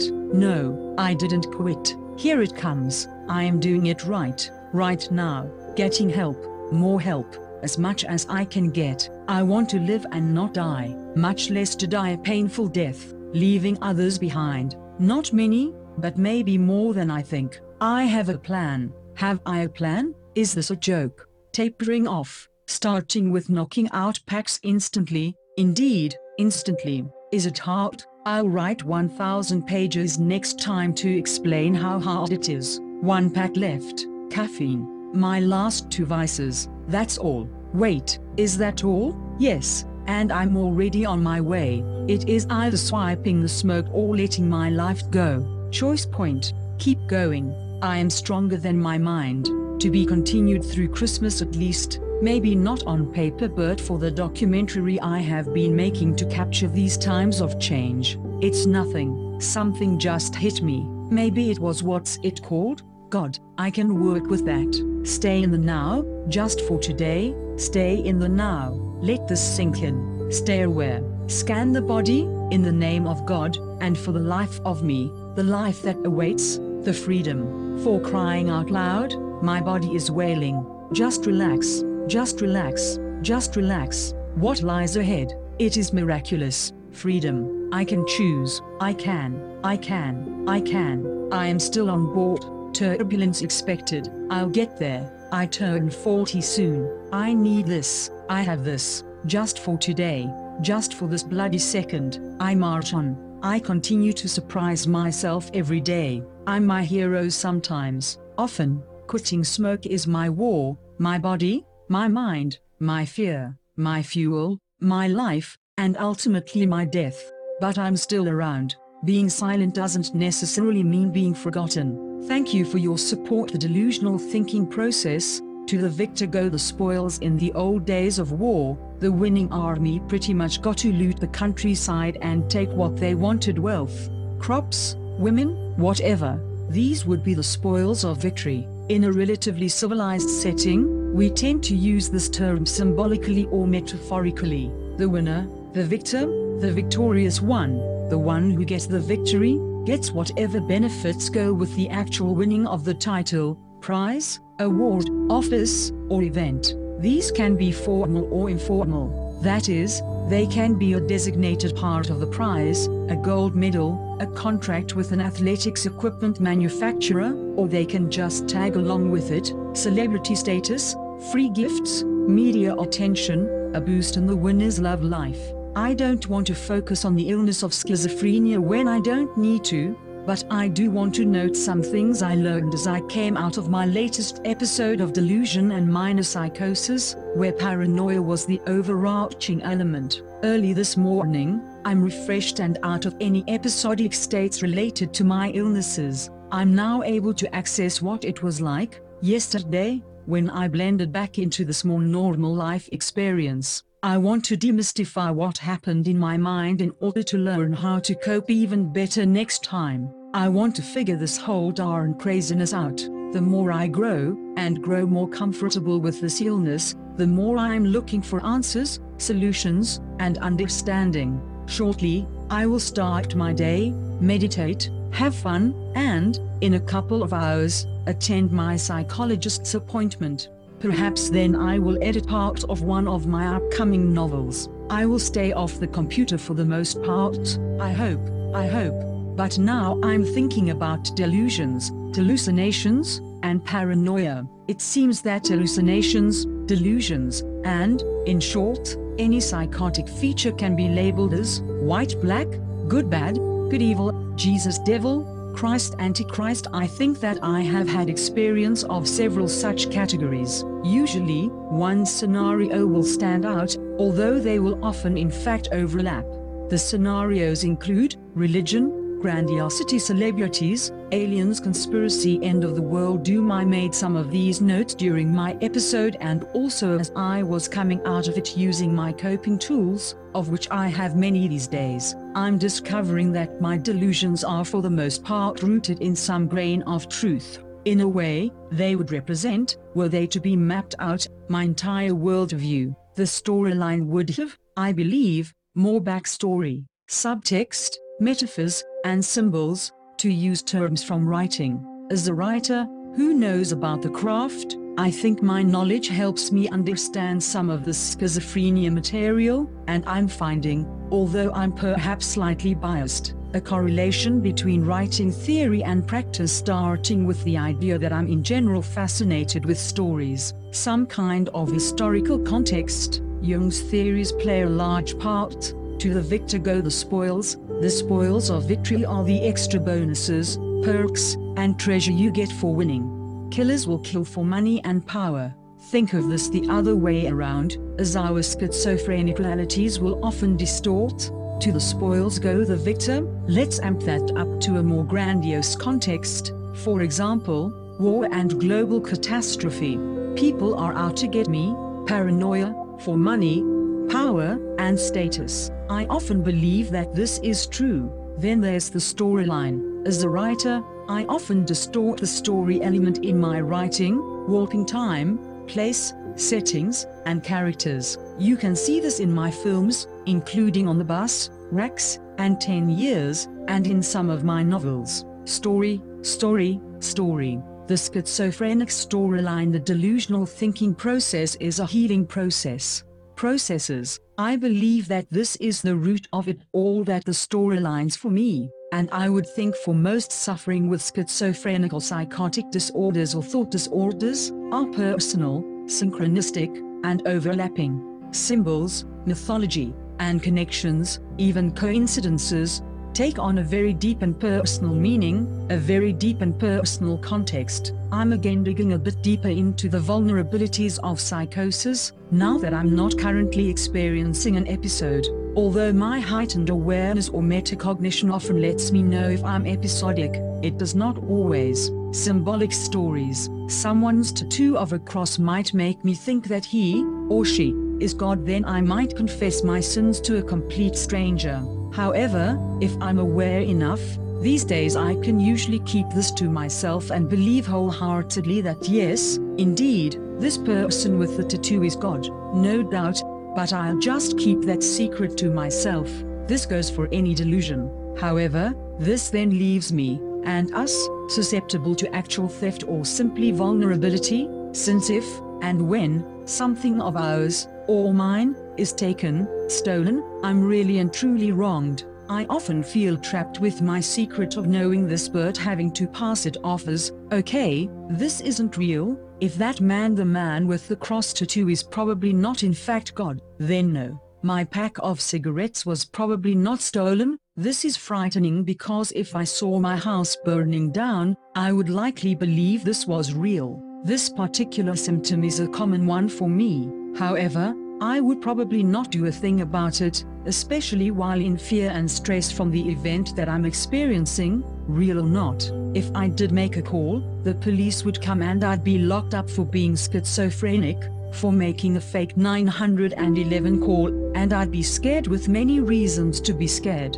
Please note that some of the above writing is taken from my second novel, Second Alibi, The Banality of Life, 2014. When delusions are real. The schizophrenic experience. The point of this essay is to start a conversation about how those of us diagnosed with psychotic disorders can get people to believe our truths. After all, once you've been diagnosed as being psychotic, your credibility is never the same, even when you are speaking the truth. I have a podcast on iTunes in which I reveal a lot about myself, and lately I've noticed how much these podcasts have been teaching me about what I've lost. This illness has taken a great deal from me, including my ability to gain recognition for my accomplishments. What I'd like to do here is recognize some of these accomplishments, knowing that had my life been different, they could have been acknowledged in a more public arena. Knowing, too, that, because I have schizoaffective disorder that is characterized by delusional thinking,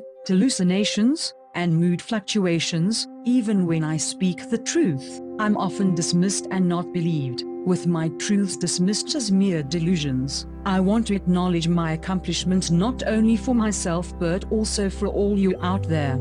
For those of you who may or may not already be diagnosed with schizophrenia, bipolar disorder, or any other serious mental condition, whose truths, like mine, are so frequently dismissed as delusions. It upsets me even to write this, as I realize that those around me can and do categorize what I say as delusional, and I wonder if that also happens to you. I'd like to begin by briefly mentioning that I was diagnosed with Tourette at the age of 12, although, according to my mother, I had shown symptoms since I was 2. I sometimes wonder whether I was even then showing signs of the psychosis that has plagued me for my entire adult life. I was 18 when I had my first psychotic episode. It was Christmas Day, 1994. I was living in New York City and was admitted to Beth Israel, where I was given a number of tests, medical and psychological. My toxicology report came up 100% clean,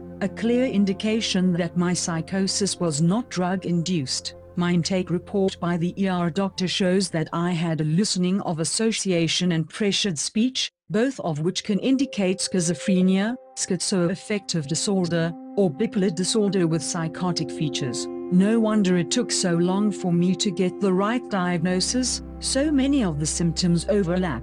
However, I want to bring this back to delusion and truth, how people so frequently label your truths as delusional as soon as you've been diagnosed with a psychotic disorder. I will also discuss my condition's genesis and prognosis. I will then move on to those accomplishments for which I've never been truly recognized. Serious mental illness, such as schizoaffective disorder, is believed to be caused first of all by a genetic predisposition to develop mental illness and second by environmental factors. In my family, I have a grandfather who seems to have been diagnosed with schizophrenia, according to old medical records that I recently found. In addition, I have two second cousins, both of whom have been publicly diagnosed with mental illness. So, I would definitely seem to be genetically predisposed to becoming mentally ill. However, having this predisposition isn't enough. You also need certain environmental factors. What I've read in some of the literature is that mental illness can be compared to diabetes. A person may be genetically predisposed to develop diabetes, but if that person gets enough exercise and watches their sugar intake, then the diabetes may never take hold. It's the same with mental illness. In my case, I had a predisposition, but I also underwent enough traumas, sexual, physical, and emotional abuse, and upheavals, such as my parents' divorce when I was young, for the illness to take hold. Boy, did it take hold. Sometimes, though, people like my sister, who has a genetic predisposition plus environmental factors, my sister comes from the same family and has had the same kind of upheavals, do not become mentally ill. Nobody knows why. Maybe, as my wife says, it's just the luck of the draw. She's kidding, at least about the luck part, because having mental illness isn't lucky, although we do have to keep laughing about it. Keep positive. You're never alone if you can laugh with someone about it. As I've mentioned, I have schizoaffective disorder. Originally, though, I was diagnosed with depression. That was back in 1994, when I was 18. Over the next 10 years or so, I saw doctor after doctor, moving here and there, trying to find my place in the world. I made 7 suicide attempts and had years of alcohol and drug abuse issues. My last suicide attempt was in 2001, and I was freed from my drug and alcohol addictions in early 2003. More than 12 years ago, as I was getting off the drugs, a doctor diagnosed me with schizoaffective disorder, which basically means schizophrenia with a mood disorder thrown in, and, in my case, that mood disorder is bipolar with manic features. However, in 2005 and 2006 I saw another doctor who said that I did not have schizoaffective disorder. Instead, I had a personality disorder. The point is that getting the right diagnosis can be time-consuming and frustrating, but it is also necessary, as once I was re-diagnosed with schizoaffective disorder, I was able to get on the right medication. But that's a different story altogether. I'm focusing here on being diagnosed with any type of mental illness that includes psychotic features that then make it almost impossible for people around you to believe your truths. However, not only do I have the double whammy of a thought disorder coupled with a mood disorder, I also have Tourette's syndrome, which is considered severe since this usually tapers off in one's 20s, but mine did not. I'm 39 now, so, along with the confusion I suffer and the mood fluctuations, I also tic and sometimes engage in coprolalia, which is involuntary swearing or yelling out racial epithets, a hard combination. Added to the mix, I also seem to have aspects of obsessive-compulsive disorder. I have to keep my computer arranged just so, post-traumatic stress disorder, PTSD, I frequently relive earlier traumas. Attention deficit disorder, I can't focus on anything for any period of time. Autism or Asperger's like Temple Grandin, I may be smart, but I can't read social cues at all. All this makes it difficult to hang out and just be one of the guys. My current psychiatrist, Dr. C, who unlike others never hesitated to diagnose me, saw me when I was at my worst. I was in the middle of a psychotic episode. I was in the process of a divorce. My wife and I have since reconciled, and I had no money as my family had cut me off from my trust income. In the past, too many doctors had seen me when I did have money and was able to hire people to do what I could not: shopping, driving, and cleaning, for example. Because these doctors saw me when I could hire people, they all considered me to be too high-functioning to have any form of schizophrenia. As a result of being considered high-functioning, I was diagnosed for years as having a personality disorder. Some doctors thought I had borderline personality disorder, BPD, others thought I had a personality disorder not otherwise specified, NOS. Let me tell you, having the right diagnosis has turned things around at last. I'm now on the right medication. My wife and caregivers understand the nature of the illness and know some excellent ways of dealing with it and with me. Although the illness will never go away, I do have hope that I'll continue to get the right treatment and that my life will continue to get better. Now, the big one, what do you do when people assume your truths are delusions? Let's start with just a little bit more background. At the last count, I have had approximately 30 rehab stints and hospitalizations. That's a lot. When you're hospitalized, especially involuntarily, people tend to dismiss everything you say as a symptom of your illness. I understand that, but I don't like it. It's hard when people don't believe you. A couple of examples. I moved to Los Angeles in January 2001 because I wanted to be a Hollywood screenwriter. I was 2 days shy of my 25th birthday. I was a go-getter back then, a social butterfly, and found it easy to introduce myself to just about anyone. As a result, I met Joanna Cassidy, Dick Van Dyke, Robert Downey Jr., Mel Gibson, and others. Then, as my drug and alcohol use spiraled out of control, I got myself into rehab. Since I had access to my trust fund, I could afford the rehab facilities where celebrities went, places such as Promises in Malibu. In these places, I met movie producers, writers, actors, musicians, and kids of celebrities. The point is, I met all these people, and some of them I befriended. Because so many of the rehab facilities didn't help me stay off drugs and alcohol, a friend and I started our own facility, Wavelengths, which also catered to celebrities. Wavelengths took a more proactive approach to getting people off drugs and alcohol. If you ever saw the show The Cleaner, you'll have a good idea what I mean by proactive. In fact, that show was based on the friend with whom I started Wavelengths, and, although I was never credited, I was the co-creator of the show. But now, when I tell people about The Cleaner or knowing Chuck Lorre, Robert Downey Jr., or Mel Gibson, they smile blankly, nod their head, and dismiss what I say as a delusion. That's maddening if you'll pardon the pun. Another example, in the summer of 2010, I checked myself into a facility in Colorado so that I could get on the right meds and become restabilized, as I was being admitted as a patient with schizoaffective disorder, which is characterized by a thought disorder, including delusions. Both my wife and my doctors spoke with the facility before I was admitted so that the doctors and social workers would know I wasn't delusional when I spoke about the people I knew. My wife and doctor also let the facility know about my financial background, as I don't always look rich. Lately, I like to dress in t-shirts and pajama bottoms. I like to keep my hair permed and wild, and I like to wear a beard.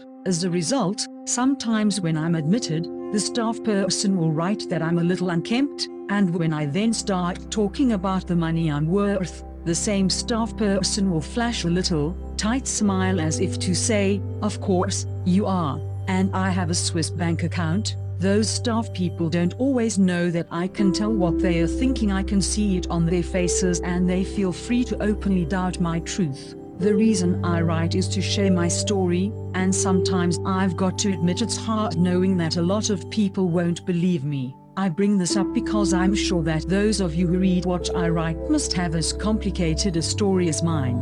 I am just spelling out some things kind of straight from the heart, sharing with you all. My family, as I've mentioned, is rich and powerful. Maybe your family is not rich or powerful, but still I think you'll understand. Their money and their power helped make me who I'm, just as your parents helped make you who you are. I'm not attacking anyone. I'm simply telling the story of my life. I have earned the right to do that. Come to think of it, though, maybe I never did have to earn the right to tell the story of my life. People have a right to their own stories and to tell these stories in their own voice, not anybody else's. This is my time, my story. not my family's. I owe it to you to share a taste of the complexity of my life, so you understand the complexity of your own. So, yes, my family is rich and powerful. That is not a delusion. You can look them up yourself. They are public people.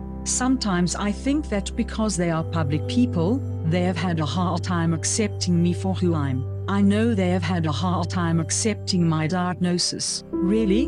I'm not attacking them. Maybe they can't accept my diagnosis because they think it will reflect badly on them. I haven't talked to my family in a few years. I wish I felt sad about that, but I can't. My family doesn't love me. Sometimes I think they might even hate me, as they cut off my money and they cut off contact with me. But I'm getting sidetracked, what my wife calls going off on a tangent, so I'll stop. One area that has always been hard and that created a lot of misunderstanding in my family is my diagnosis. No one has ever accepted that I had the wrong diagnosis for years and that getting the right diagnosis has helped me move forward. Not that a diagnosis makes the illness easy, and, in many respects, a diagnosis is nothing but a label. However, with the right diagnosis, or label, you can get the right medication, the right therapy, and people like caregivers who know how to deal with you. The right diagnosis is a starting point that enables you to find out more about whatever label you have been tagged with or might need to be tagged with. In my case, I was tagged with BPD for years. On the one hand, that wasn't such a bad diagnosis. It meant that people wouldn't then label me as delusional. On the other hand, when people thought I had BPD, they accused me of lying, which brings me back to my family. In the past, my family has told me to snap out of it and to get my act together, that I would then be fine. You can't snap out of schizophrenia. You may get the symptoms under control, and you may even, like John Nash, seem to recover from the disorder. But you don't and can't snap out of it. My family's belief that I was capable of getting my act together created a lot of tension between us. I use the past tense here because I don't know if they now believe my diagnosis. As I've mentioned, we've had no contact since January 2010, so I don't know what they believe. In January of that year, my family cut me off and stripped me of any help. I had no gardeners and no driver. I no longer drive. I had nothing. Based on what they wrote to me at the time, they seemed to think that they should provide a little tough love, like you see on Intervention, and that I would then agree to get better. I was never not agreeing to get better. Believe me, it's no fun having schizoaffective disorder. If your family or loved ones believe your diagnosis, you are that much farther ahead because they can then help. I'm taking my own advice today and staying positive. When I think of all I have lost, I can get very depressed. At one time, I had editors, housekeepers, free travel, a huge inheritance, my trust funds, and lavish cars. I've been to the best schools in the country. I had public figure parents and several celebrities in my extended family, some of whom have actually, quite publicly, been diagnosed with mental illnesses. When I compare what I once had to what I now have, I can become depressed. I focus on the past and fail to appreciate the present. Taking my own advice to stay positive, I have 3 dogs, 7 cats, and 1 bird. Now, some people might not think having so many animals is a positive, but I like walking through the house and all the time being followed by at least one of them. My animals are a positive. Another positive, I no longer have diabetes. I have lost so much weight that my blood sugar is normal. I still take one of the diabetic meds because it can prevent diabetes and also because my other meds can cause diabetes. But I'm healthier than I was. No diabetes is another positive. My wife is the 3rd positive. We reconciled 5 years ago, and so far we are working things out and trying to help each other. My work is the 4th positive. The schizoaffective disorder has really affected my thinking and my emotions, but it hasn't touched my creativity. I podcast, I write a journal, and I make music and movies. I have even sold a couple of songs on iTunes. My memories are the 5th and final positive for today. Although my father and I had a falling out in 2009, that's his issue. He and I have had great, absolutely fantastic times together, and I treasure the memories. When I focus only on these memories, I can stay positive. For many reasons, I have had quite a few psychiatrists over the years. My current doctor, whom I call Dr. C, is the one that most recently diagnosed me as having schizoaffective disorder. When I went to see her the second or third time, I brought along 5 bookshelves worth of my journals, my diaries, all my written documentation of madness, the faxes and emails that proved that 1,000 hours of film that I had shot had been stolen. That's it. I can't do anything about it. I have proof of a software development proposal I made when I was 15. I received a scholarship to business school, honors, and recognition. I was like John Nash, except I was proposing software, not math. What I proposed would have been the first online shopping interface, but it got taken away, like everything. I have the proof, the actual documents, real. These truths are mine. I have schizophrenia, and I have delusions, but I know, and my wife knows, and my close friends know, that these truths are real, not delusions. I spent 3 years of my life developing a show for A&E television. I have the proof. I save everything. Faxes to the producers. My point is that I have lived an incredible life, and often, all too often, facts become so-called delusions to others, especially to those others who actually count, like medical professionals. And it matters to me. All this really matters to me. It means something very special to me because it is about me. It is from my perspective and only my perspective, the only perspective I know for sure. It is part of my story, or, as some might consider it, the myth of that stupid Jonathan kid. I know who I'm, and I think I know who my friends are. I know that I'm a legitimate, loving, grateful, and spiritual human being who deserves to be loved and accepted, and who deserves to make decisions, to make mistakes, and to be forgiven, to be myself, the real me, the Jonathan Harnisch who is not alone, who is loved, the Jonathan whose moods and behaviors might be a bit difficult to predict, a guy, a citizen, with schizophrenia and a full spectrum of mental maladies, who believes in some kind of higher power. He believes in himself. He tries, and tries. He stays resilient and never gives up and never even thinks of giving up. He struggles every single day as an adult, still being abused. He has been abandoned and treated like waste, a mistake. He is manipulated. Jonathan Harnisch, a teacher and a student, a rich kid who used to ride up front with his limousine driver. He used to be a real asshole, often due to his drinking and drugging and to his mimicking what he saw growing up among people that should have acted better but just didn't know how to protect him. I have been in therapy since I was 9, and from the age of 12 I was put away on far too many medications, some of which I'm still physically addicted to, some of which caused me to gain weight and to develop tardive dyskinesia, chronic muscle stiffness, and some of which I was actually allergic to, causing me to rage and increasing my tendency to drink alcohol. I chose what I did, regardless what the literature suggests or what certain medical studies indicate. I'm who I'm, and I have my own story, my own version of my own story. It changes and adjusts on a constant basis. I've been closed up for so long. I'm opening up.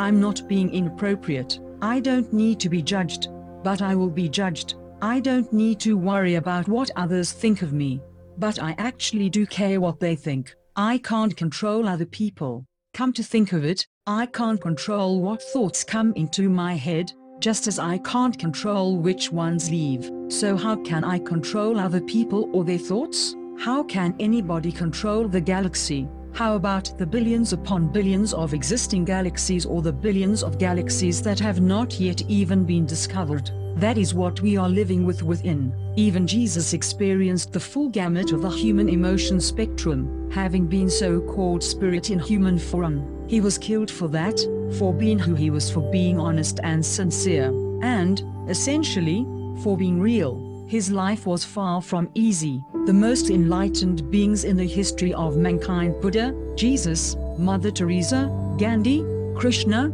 and the Dalai Lama have struggled and suffered every single day of their lives, and they too, in a way, live within us all. I want to let you know that you're not alone. You will never, ever be alone. I'm excited and determined to come to you, who are seeking something. Maybe you are just reading as you sit there at work, or maybe you are my family, checking to see how I'm and if I'm misbehaving. What I'm is a disabled and, yes, a very troubled adult. But I'm allowed to share my story, my life. I am safe. I laugh now when I say this, but my wife is 24 years older than I'm, and if and when she passes away before I do, or for any reason leaves me, I doubt she will. We seem to be doing very well together. I worry that I will be forced into a psychiatric institution back east, back near my family, when we don't even talk. I worry that it's inevitable. I guess, in conclusion, my life is full of grandiosity. But I still have schizophrenia, and I still have people who seem to have a need to control me and yet want nothing to do with me. This fascinates me. Why do they still want that much to do with me? A staff writer for a local news magazine wrote the following about me: "It makes me feel so good. See, things can change. Envision a blend of a mentally ill mind with unsurpassed resiliency and fiery intellect, and your result would be the brilliant Jonathan Harnisch, an all-around artist." Jonathan writes fiction and screenplays, sketches, imagines, and creates. His most recent artistic endeavor is developing music, a newfound passion with visible and of course audible results already in the making. Produced filmmaker and published erotica author, Jonathan holds myriad accolades, and his works captivate the attention of those who experience it. Manic tone scripts with parallel lives, masochistic tendencies in sexual escapades, and disturbing clarities embellished with addiction, fetish, lust, and love, are just a taste of themes found in Jonathan's transgressive literature. Conversely, his award-winning films capture the ironies of life, love, self-acceptance, tragedy, and fantasy. Jonathan's art evokes laughter and shock, elation and sadness, but overall forces you to step back and question your own version of reality. Scripts, screenplays, and schizophrenia are defining factors of Jonathan's life and reality, but surface labels are often incomplete. Jonathan is diagnosed with several mental illnesses from schizoaffective disorder to Tourette's syndrome. Playfully, he dubs himself the king of mental illness. Despite daily symptomatic struggles and thoughts,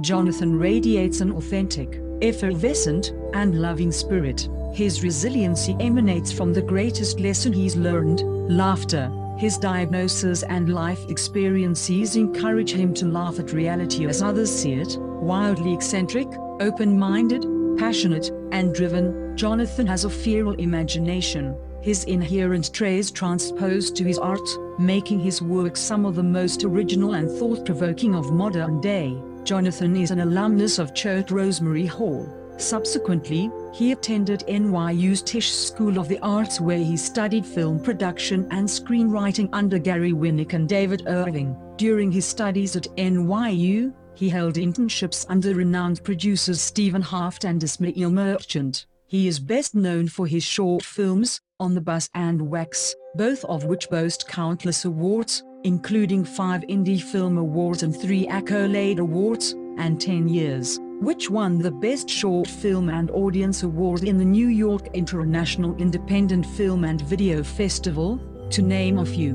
Despite his impressive formal education and awarded honors, Jonathan is your normal, down-to-earth guy. Meditation, Duran Duran, vivid colors, Patrick Nagel prints, and rearranging furniture are some of his favorite things. Vices include cigarettes, Diet Coke, inappropriate swearing, and sausage and green chili pizza. He enjoys irony, planned spontaneity, redefining himself, and change. Jonathan lives with his beautiful wife, their 3 dogs, and 7 cats in the unique desert village of Corrales, New Mexico. What follows gives a glimpse into how I have been putting together some of the pieces of the otherwise shattered stained glass of schizophrenia, as I see it from what I have read, hurt, and simply believe. My psychiatrist has often asked me to describe or explain my symptoms, and thus schizophrenia, and I usually do not know how to do so. I simply reply that it is all indescribable. Since then, I have been looking deeper into myself so that I'm able, at minimum, to summarize at least a few of my experiences, past and present, in order to share with you to some of the complexity demystified. I'd like to share some of my discoveries, as I find them, concerning my experiences, false perceptions, and schizophrenic psychosis. Hopefully, I'll succeed in maintaining simplicity so that others can benefit and perhaps understand this otherwise extremely complex disorder. I have come to realize that thanks to my own self, my lovely wife, whom I've known for over 6 years now, my support team, medical doctors and friends, and even those who might be considered my enemies, I have been helped along the path to self-actualization and thus to self-understanding, to where I find myself today. I've been able to find some meaning in schizophrenia,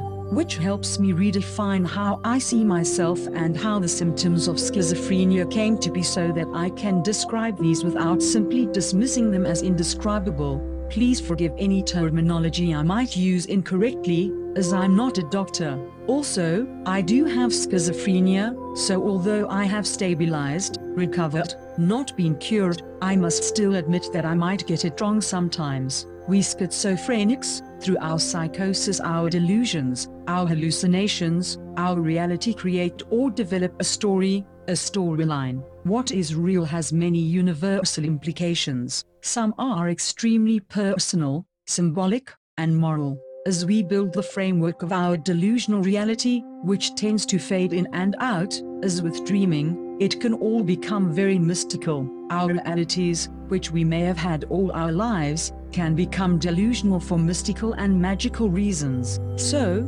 for example, when we are psychotic, the television might seem to talk to us, or we might see and know Jesus again, for reasons of a mystical or even religious nature. It becomes difficult for us then to realize that it is not necessarily real. The further and further we are or are not drawn deeper into a full-blown psychosis, it's just baffling, to say the least. The more it is complex and disorganized. However, we might believe wholeheartedly that our delusions are real and based on facts that are not correct to others without the illness. Many episodes, thoughts, and experiences combine, thus building up a storyline, which then becomes more intense and even fascinating and seductive, with more and more meaning as the delusional realities or events go on, as our lives go on. The meanings become hidden or disguised, our realities, in a way, hidden. This illness can thus become very isolating because we have a whole different belief system about the entire world, especially when we are in a major psychotic episode. It can take years and years to arrive at this fully agitated state, but that is often how we schizophrenics will end up being diagnosed, just as an alcoholic usually needs to bottom out completely before getting help. Through our perceptions, which change over time, we develop a new way of thinking that becomes very hard for us to disengage from. It is exactly like being on a constant LSD trip, every single day. This is the bottom line, and, for me, this acid trip never stops, even when I recover. It is a matter of training and retraining our minds, through therapies like cognitive behavioral therapy, CBT, medications, treatments, and also a lot of training, mental training, which I do on my own, as well as in sessions with my doctor. I'm always checking things over and reality checking. I also find it very helpful to have a friend or loved one do what I call mediating my reality. I can, for example, ask my wife, who loves me deeply, to see if something is or is not what or how I might be perceiving it to be. From her there is perspective without the illness. There is an element of losing what is called object permanence or object consistency, as my doctor in California once told me. The famous child psychologist Parse discovered that, at a very young age, infants will forget about a toy they have been playing with if it disappears from their vision. For example, if a ball rolls out of sight or someone puts it underneath a blanket. However, at a certain age, that child will begin to look for that missing toy, and, finding it under the blanket, realize that it was in fact there the whole time. It was always there. Before that it had, to the infant, mystically gone away, disappeared from the world entirely. That's what I mean by mystical. We lose object permanence, as something could, after all,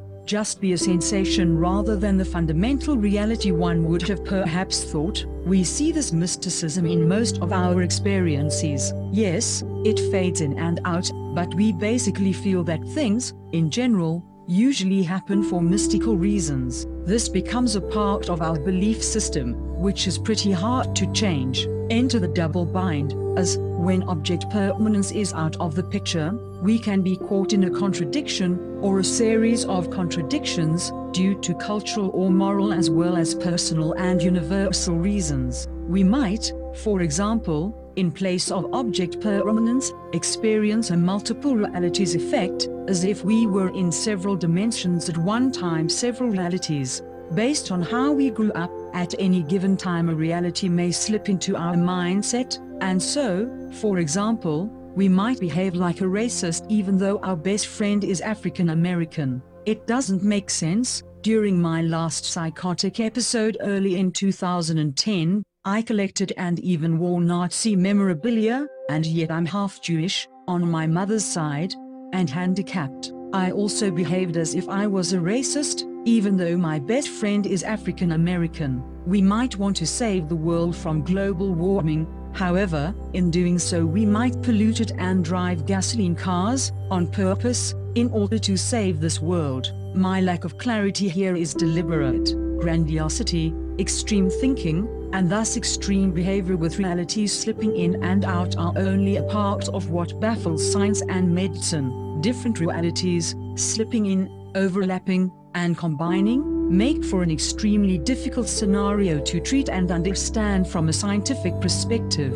Poetic thinking can also take over, and thus our symbolic and deep personal feelings are a huge part of how we schizophrenics think and reason. We might hallucinate about Jesus for a seemingly concrete reason, a very special reason. When helping someone with schizophrenia, a good starting point is to remember that he or she thinks mostly through mystical concepts, the idea that everything happens for a deep reason, that everything has a very special meaning, and that everything is synchronistic. A schizophrenic is often a very traumatized and sensitive person living in a brutal world. That's where the recovery really starts to take place and healing begins. We schizophrenics must learn, through counseling, to understand ourselves. We must participate in therapy to sort through our delusional thinking and get back as much of our accurate intuition as possible.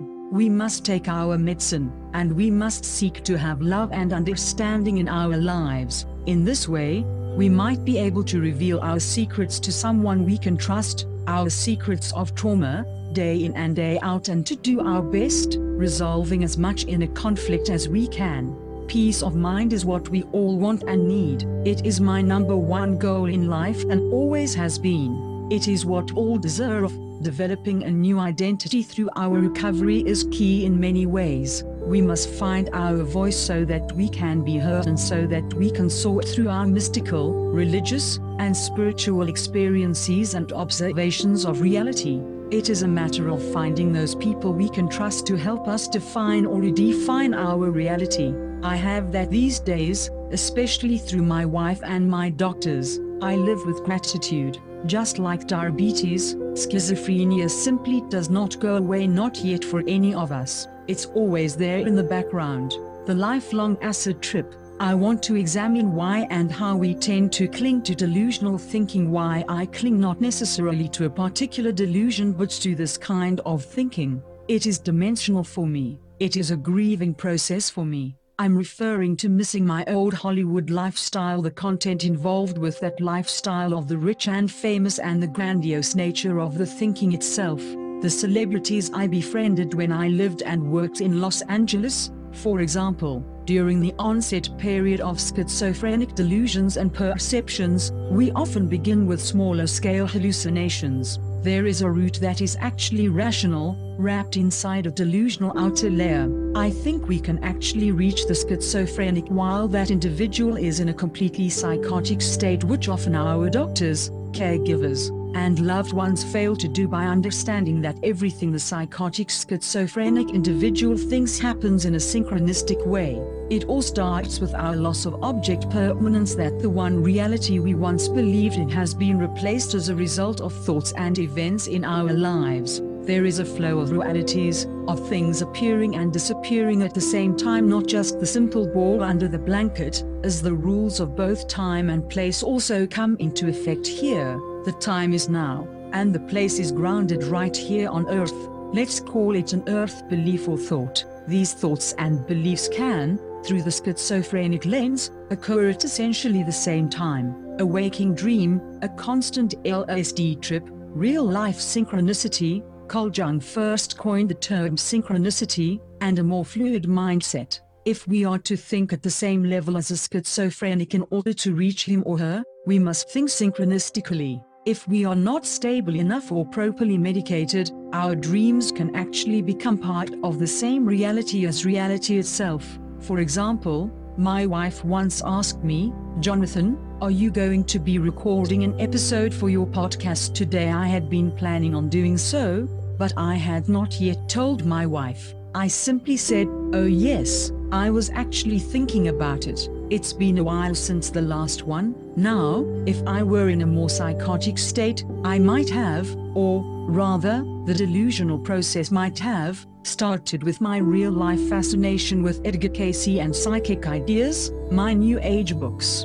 and my meditation and interest in the Akashic field. I would therefore have concluded that my wife was secretly reading my mind, or that she and what she said were mystically connected in some way, that she knew something. My psychic experiences in the past would then have overlapped with my wife, knowing something psychically, mystically, and symbolically, as well as with synchronicity creating a deep and personal meaning. Add to that the paranoia that comes from her reading my mind, that she must be God because she knows I'm planning on recording my podcast today, even though I haven't told her this. The terrifying belief is now ingrained, as we schizophrenics are to begin with often more sensitive with respect to the world. Even being touched on the hand or the ear can create extreme fear for schizophrenics. Synchronicity may have a little or some scientific evidence, at least theoretically. However, there are things that we cannot prove through science, such as the definition of time or even God. In a state of schizophrenic psychosis, this overlap becomes compounded, as it builds up more intensely and thus perhaps takes over our entire belief system. My lack of clarity here is deliberate.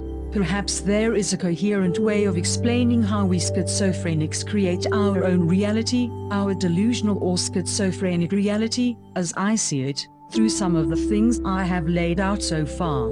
Please bear with me here. I'll speak for myself and my own experiences, although the end result is now something I can talk about and demystify rather than something I actually believe, thanks to the proper treatment, therapies, and support I now receive. I'll first start with a collection of thoughts. Theoretically, let's say, for real, in 2008, I made a film called On the Bus about mental illness. Mel Gibson, an old friend from California, and I were first introduced to each other in 2001. I listened to the Beach Boys. We'll assume that the music was playing in the car as Mel and I went for a drive, as we used to do, up in the hills of Malibu. Mel Gibson is rich and famous. Whether we are in a state of schizophrenic psychosis or not seems to be a matter of degree, depending on how psychotic we might or might not be and how much the psychotic part of our minds has taken hold. This is a matter of our abilities and the constantly fluctuating brain chemistry that we might or perhaps might not be able to filter through.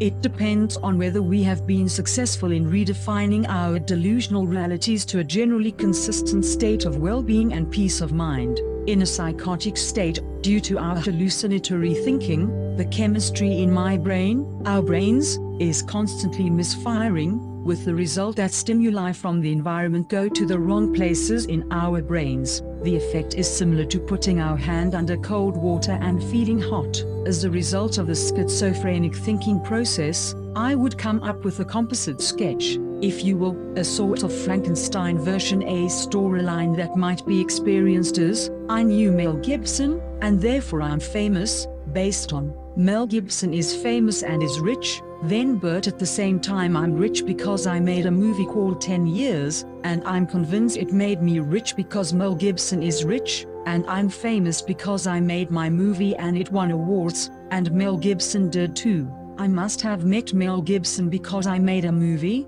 and he did too, and we are both rich and famous. Time can in this way be altered. 2008 comes before 2003. This might be a little hard to follow, but please bear with me here. If I were asked to explain this while still psychotic, I'd say first that I'm not mentally ill, I'm simply psychic, rich, and famous.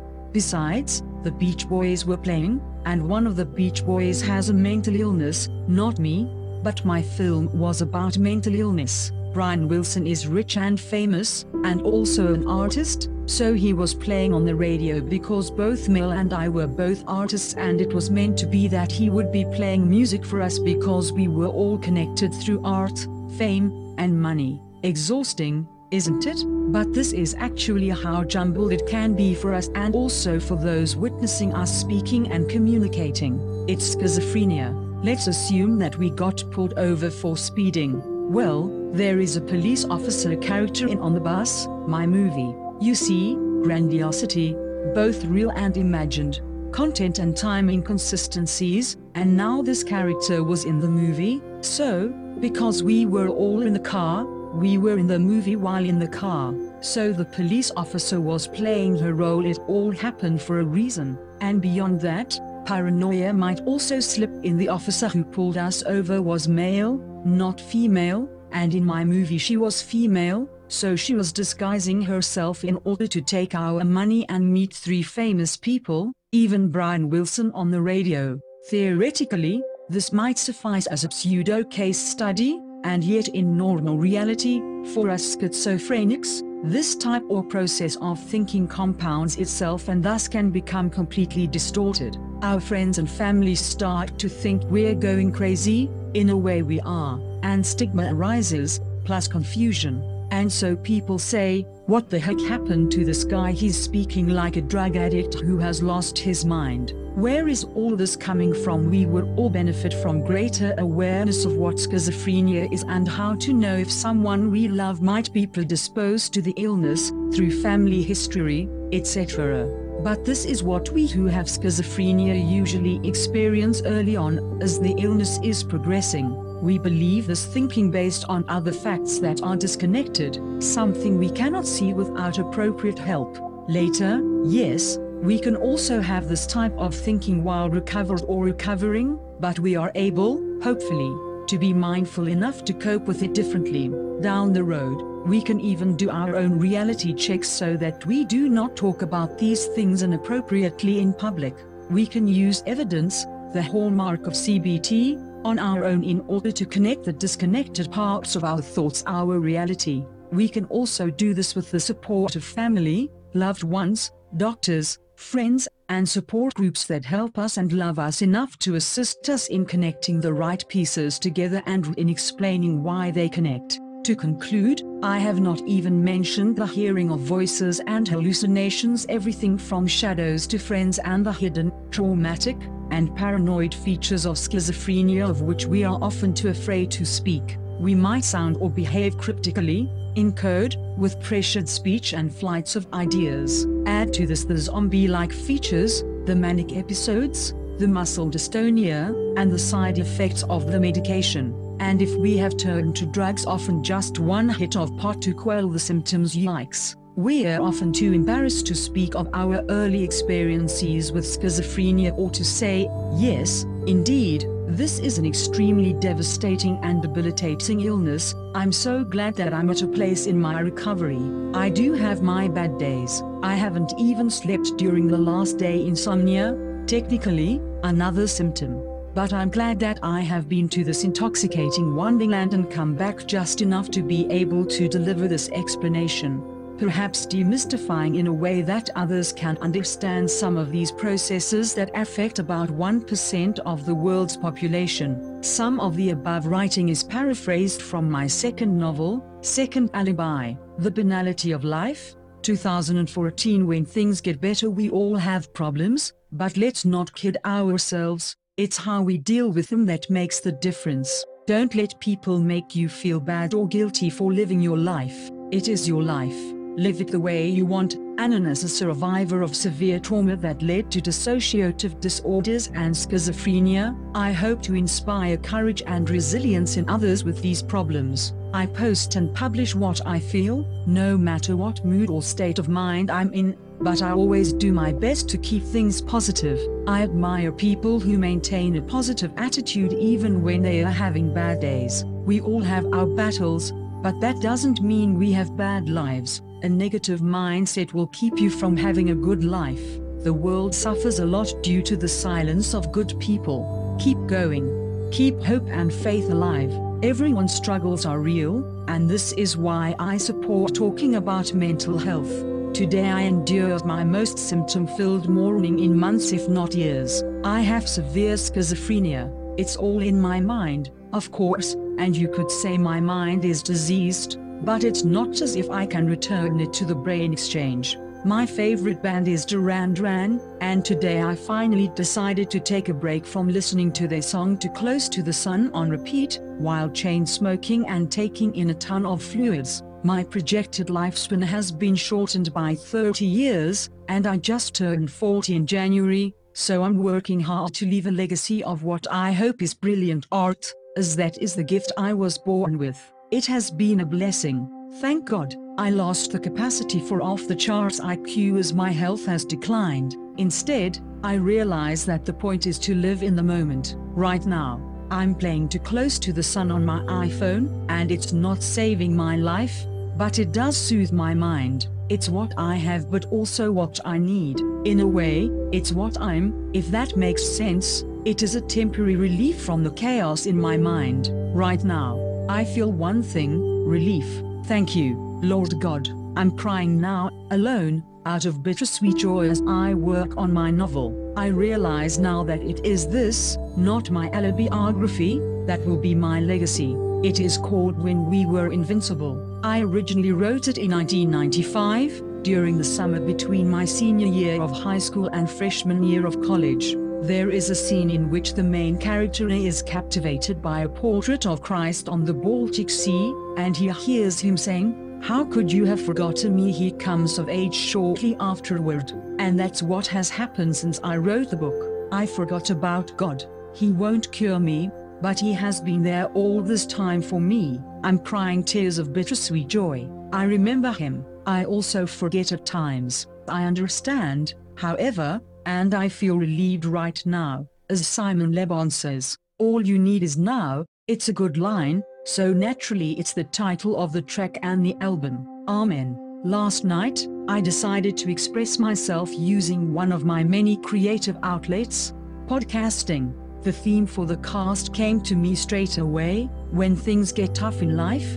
as it turned out, I could also have gone with the title Stigma. I'm not particularly proud of the cast's content. It was one of two I've been unhappy with in the roughly 200 or so episodes I've made for a rather wide audience. My audience members are primarily people seeking self-help, motivation, and inspiration. They are likely the reason I'm here, as they give my life purpose, no matter how or where I share my unconditional love with those who need it most. Sometimes I even just visualize love and light and simply send it spiritually.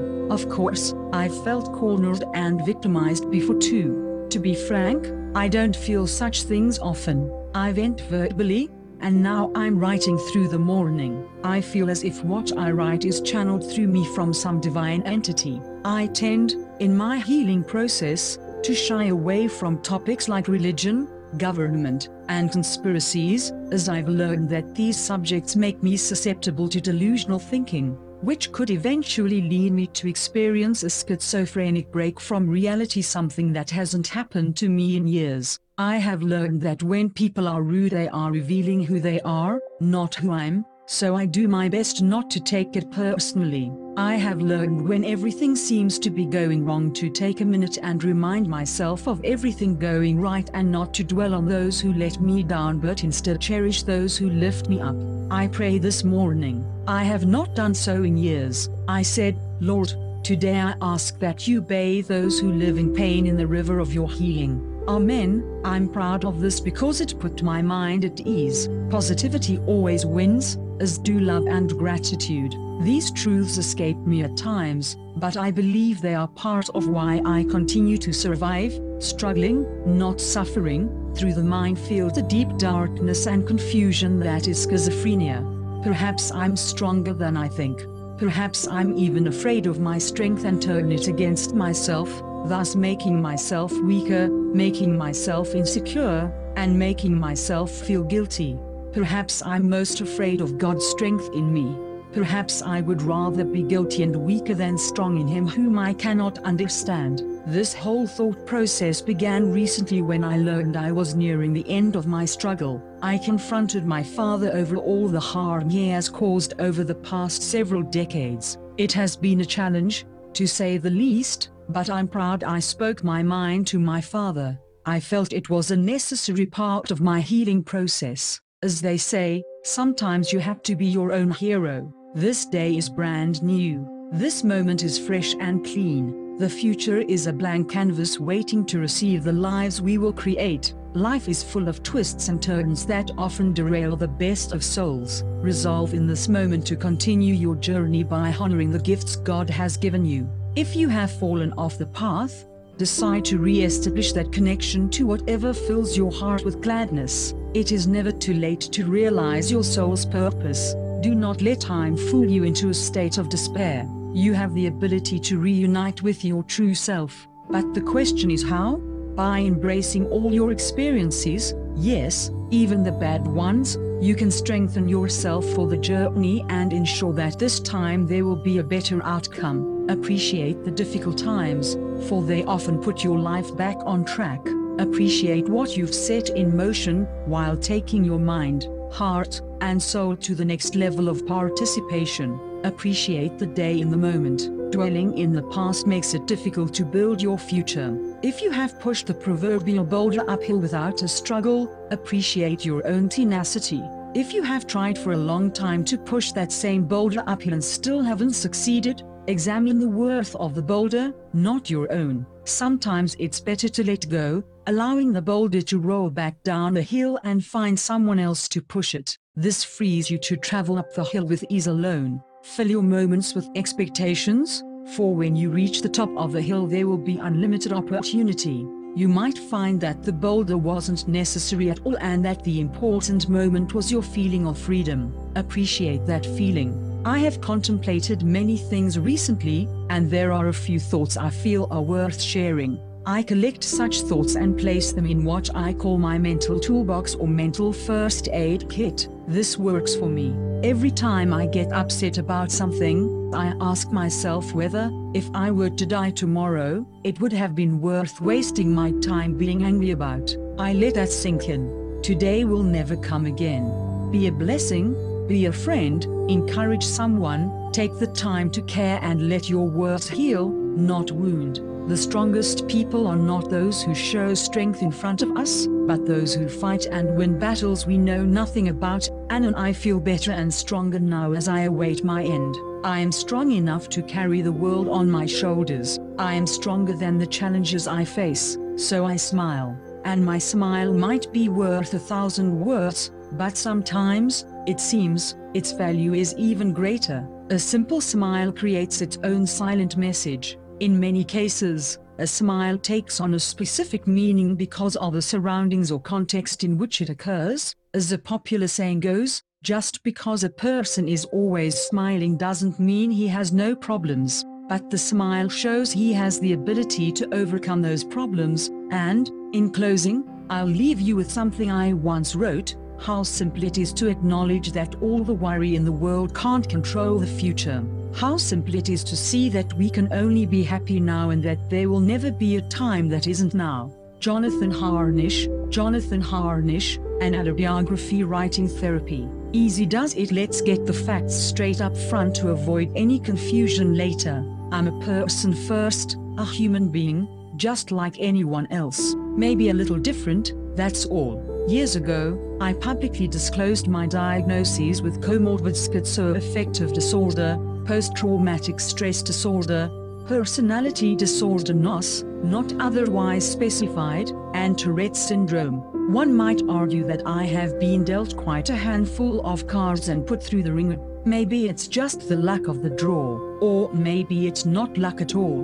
But some time ago, when I felt internally trapped and suffocated, hiding all my inner demons, as I call them, while also secretly writing about them, it simply grabbed hold of me. And boy did it grab hold. I made 7 suicide attempts and had over 30 hospitalizations and rehabilitation stints within a decade. Then, one day, I just made a choice. It felt like the sun smacked my face, allowing my mind, my experiences, and my altered sense of reality to burn, twist, deform, and coil. I'm referring to a metamorphosis that had taken place inside me. I looked into the mirror where everything came, realizations and rehabilitation stints within a decade. Then, one day, I just made a choice.